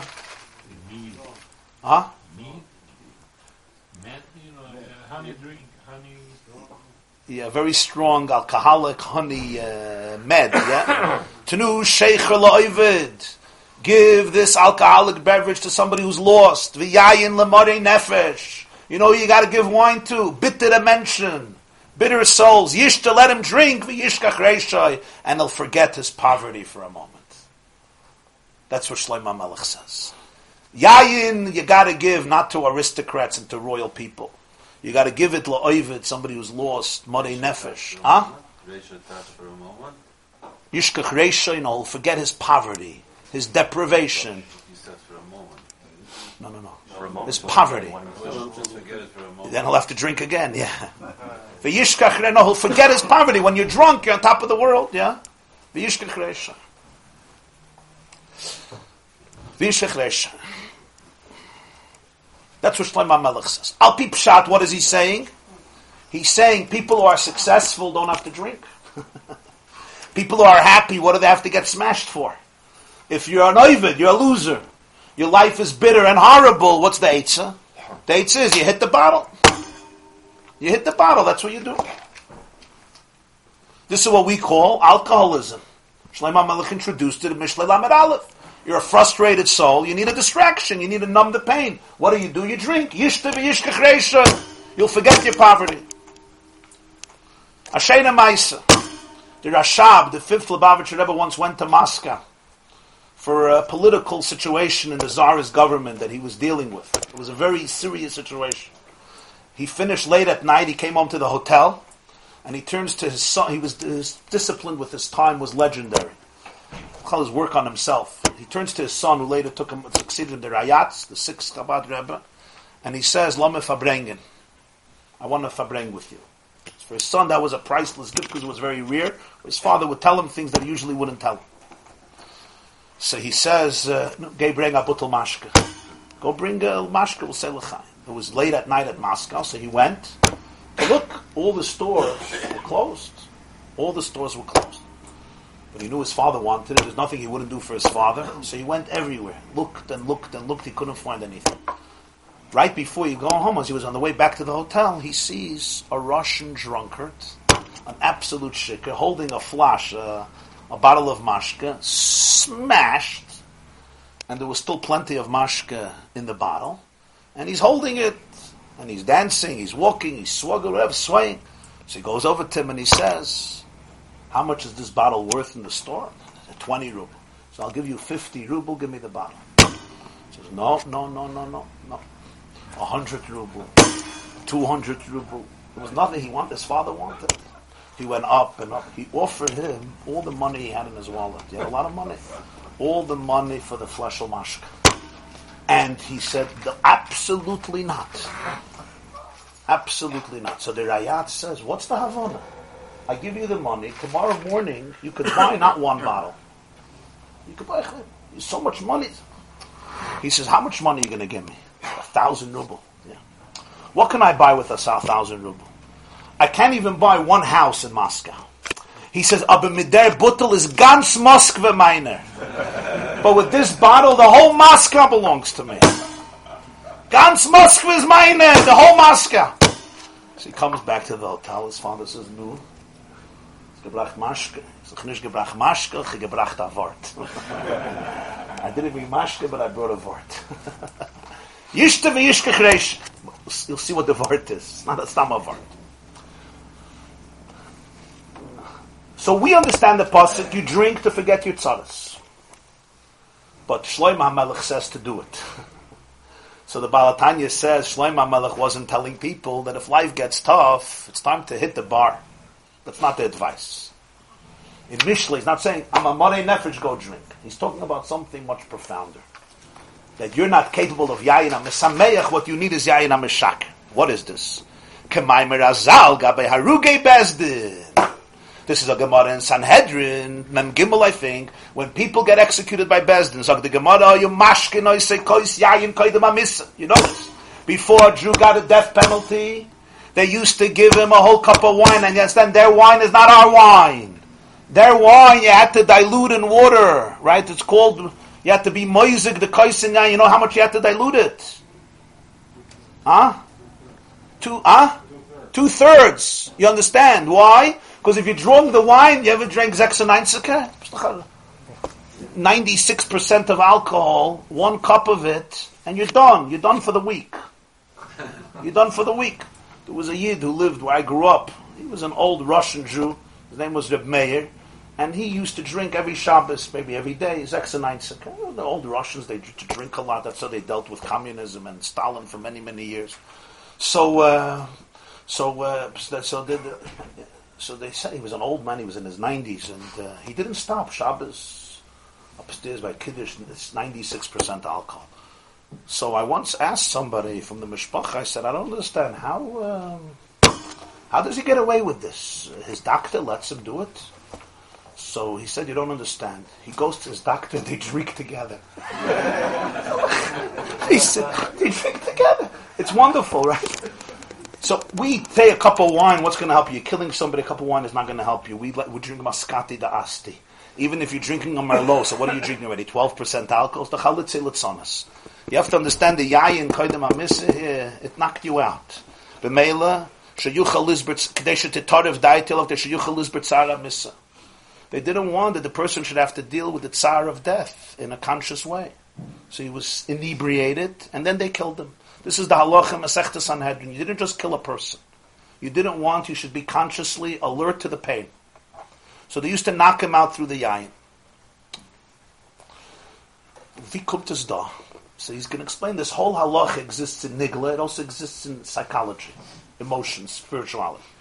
V'lachein b'krishma shalamita gamkein misharetz lekabel of dalad Mrs. Bezdin k'mesha kasav b'nusach Harizal.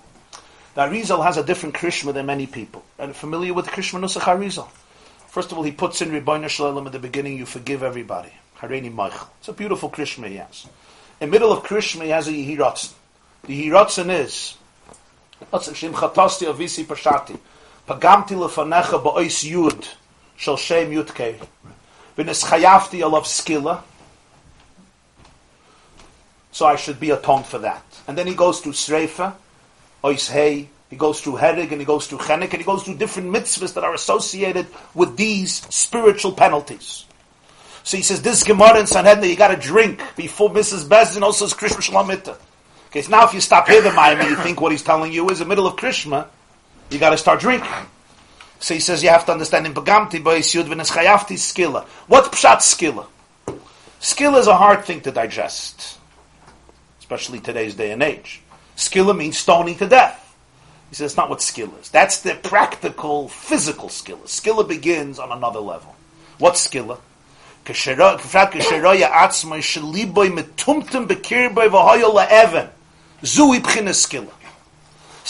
means your heart becomes a rock. It says they used to throw a stone on the person's heart. The person died. Pshat is, spiritually, skilla means the person becomes a rock. I am a rock.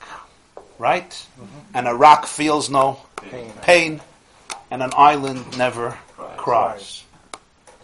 A rock feels no pain. Liboy metumtum, you're plugged. You're a rock. You're unmoved.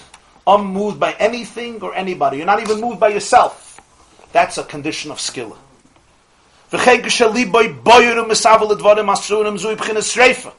What does it mean to be burnt? What does it mean to be burnt? To be burnt means you're an addict. You have no control over your impulses and passions. You get burnt up. You're not a person anymore. You're completely controlled by your habits, instincts, impulses, and addictions. And your taivas are sometimes to things that are forbidden and destructive. The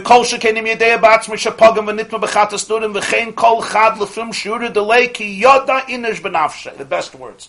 Every person knows their soul. I was once at a recovery Shabbaton in Boca, so a big addict gets up and he says, we know us. Yada inish benafshe. We know us. Nobody knows us like we know us. The grammar was part of the drama. We know us. Yada inish benafshe.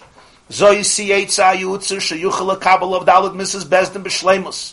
Yishtebchines kois yayin hana. Shlomo Melech is not stam talking, get drunk. No, he's giving an eitzah. When you're a spiritual royal man, you don't need this wine. But when somebody is broken, when somebody's heart is made up of stone, how can you be moved by davening? You're not moved by anything. When somebody is in a state of addiction, sreifa. What's hereg? Remember what hereg is? You don't have a head.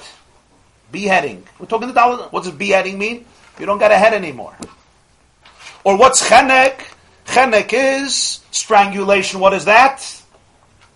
You create a chatzitza between the head and the heart. The highway, the passage between the head and the heart is interrupted. The ear can't pass. The energy can't pass. There's no relationship anymore. These are Dalit Mrs. Bezdin emotionally. It doesn't begin physically, it begins emotionally. And you could learn the whole Torah that way. When the Torah says this averi mechuyev skila, this is a very important idea in Chassidus. We read it, you did this sin, I'll teach you a lesson. I'm going to stone you to death. I'll burn you alive. No.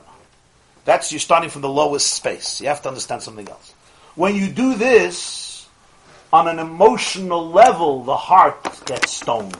And I don't mean stoned here as stoned. I mean stoned as stoned. Not in a good way. That's also not in a good way, but you mean in an exciting way. Obviously. A certain Avedis, it makes you a sreifa. Before the punishment, you punished yourself. Skila sreifa begins spiritually, begins psychologically. All halacha is a physical manifestation of what already happened. Punishments in Torah are basically exposing what already happened internally. That energy comes already into you. And then it's reflected in a physical fashion. In other words, it's not that it starts off with Bezdin. God says if they do this, Bezdin has to do this. All halachas of Torah is a description of the internal manual of how the human and Jewish psyche works. Certain sins don't do skilla, they do sreifa. Some of them do hedek, some of them do chenek. Some of them don't do either. So when we're dealing with this type of person, you have to give them to drink before. What's this wine? This is not yayin ha-mesameach, this is yayin ha-meshaker. What's yayin ha-meshaker? We touch meshaker from the word shikr. You get drunk.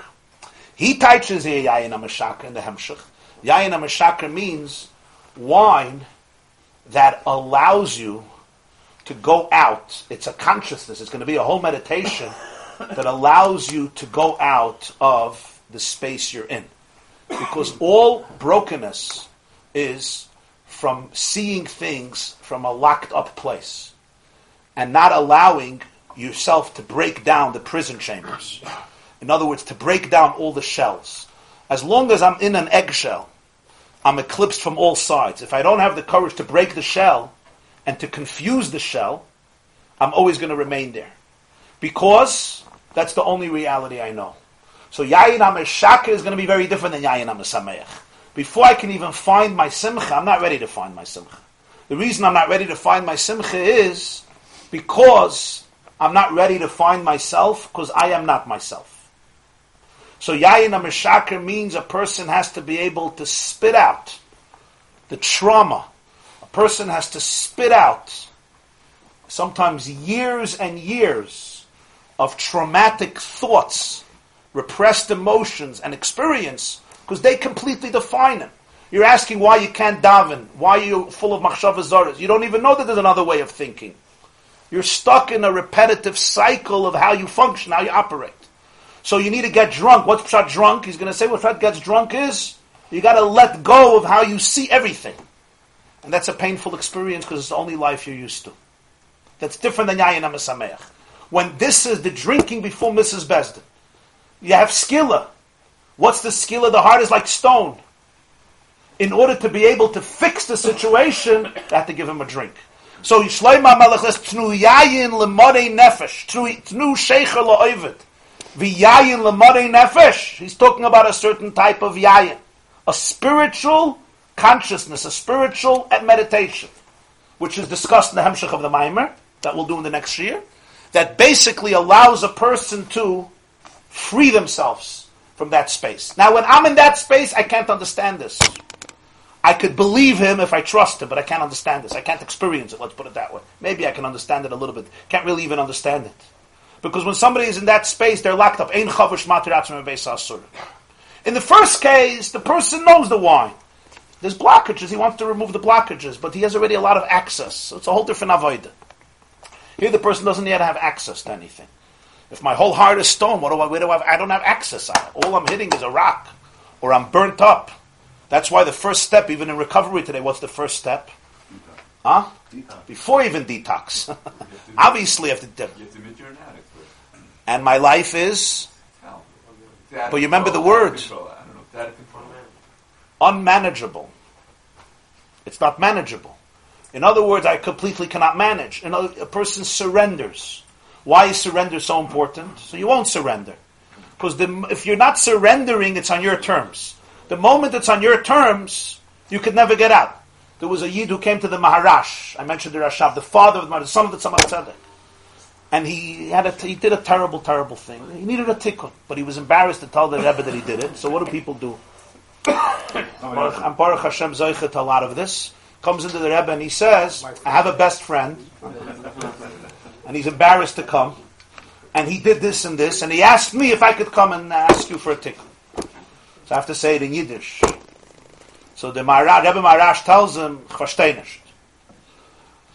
Favos hat dein beste Chave gedacht schicken dir, kedei du sollst kennen sagen, was hat getan.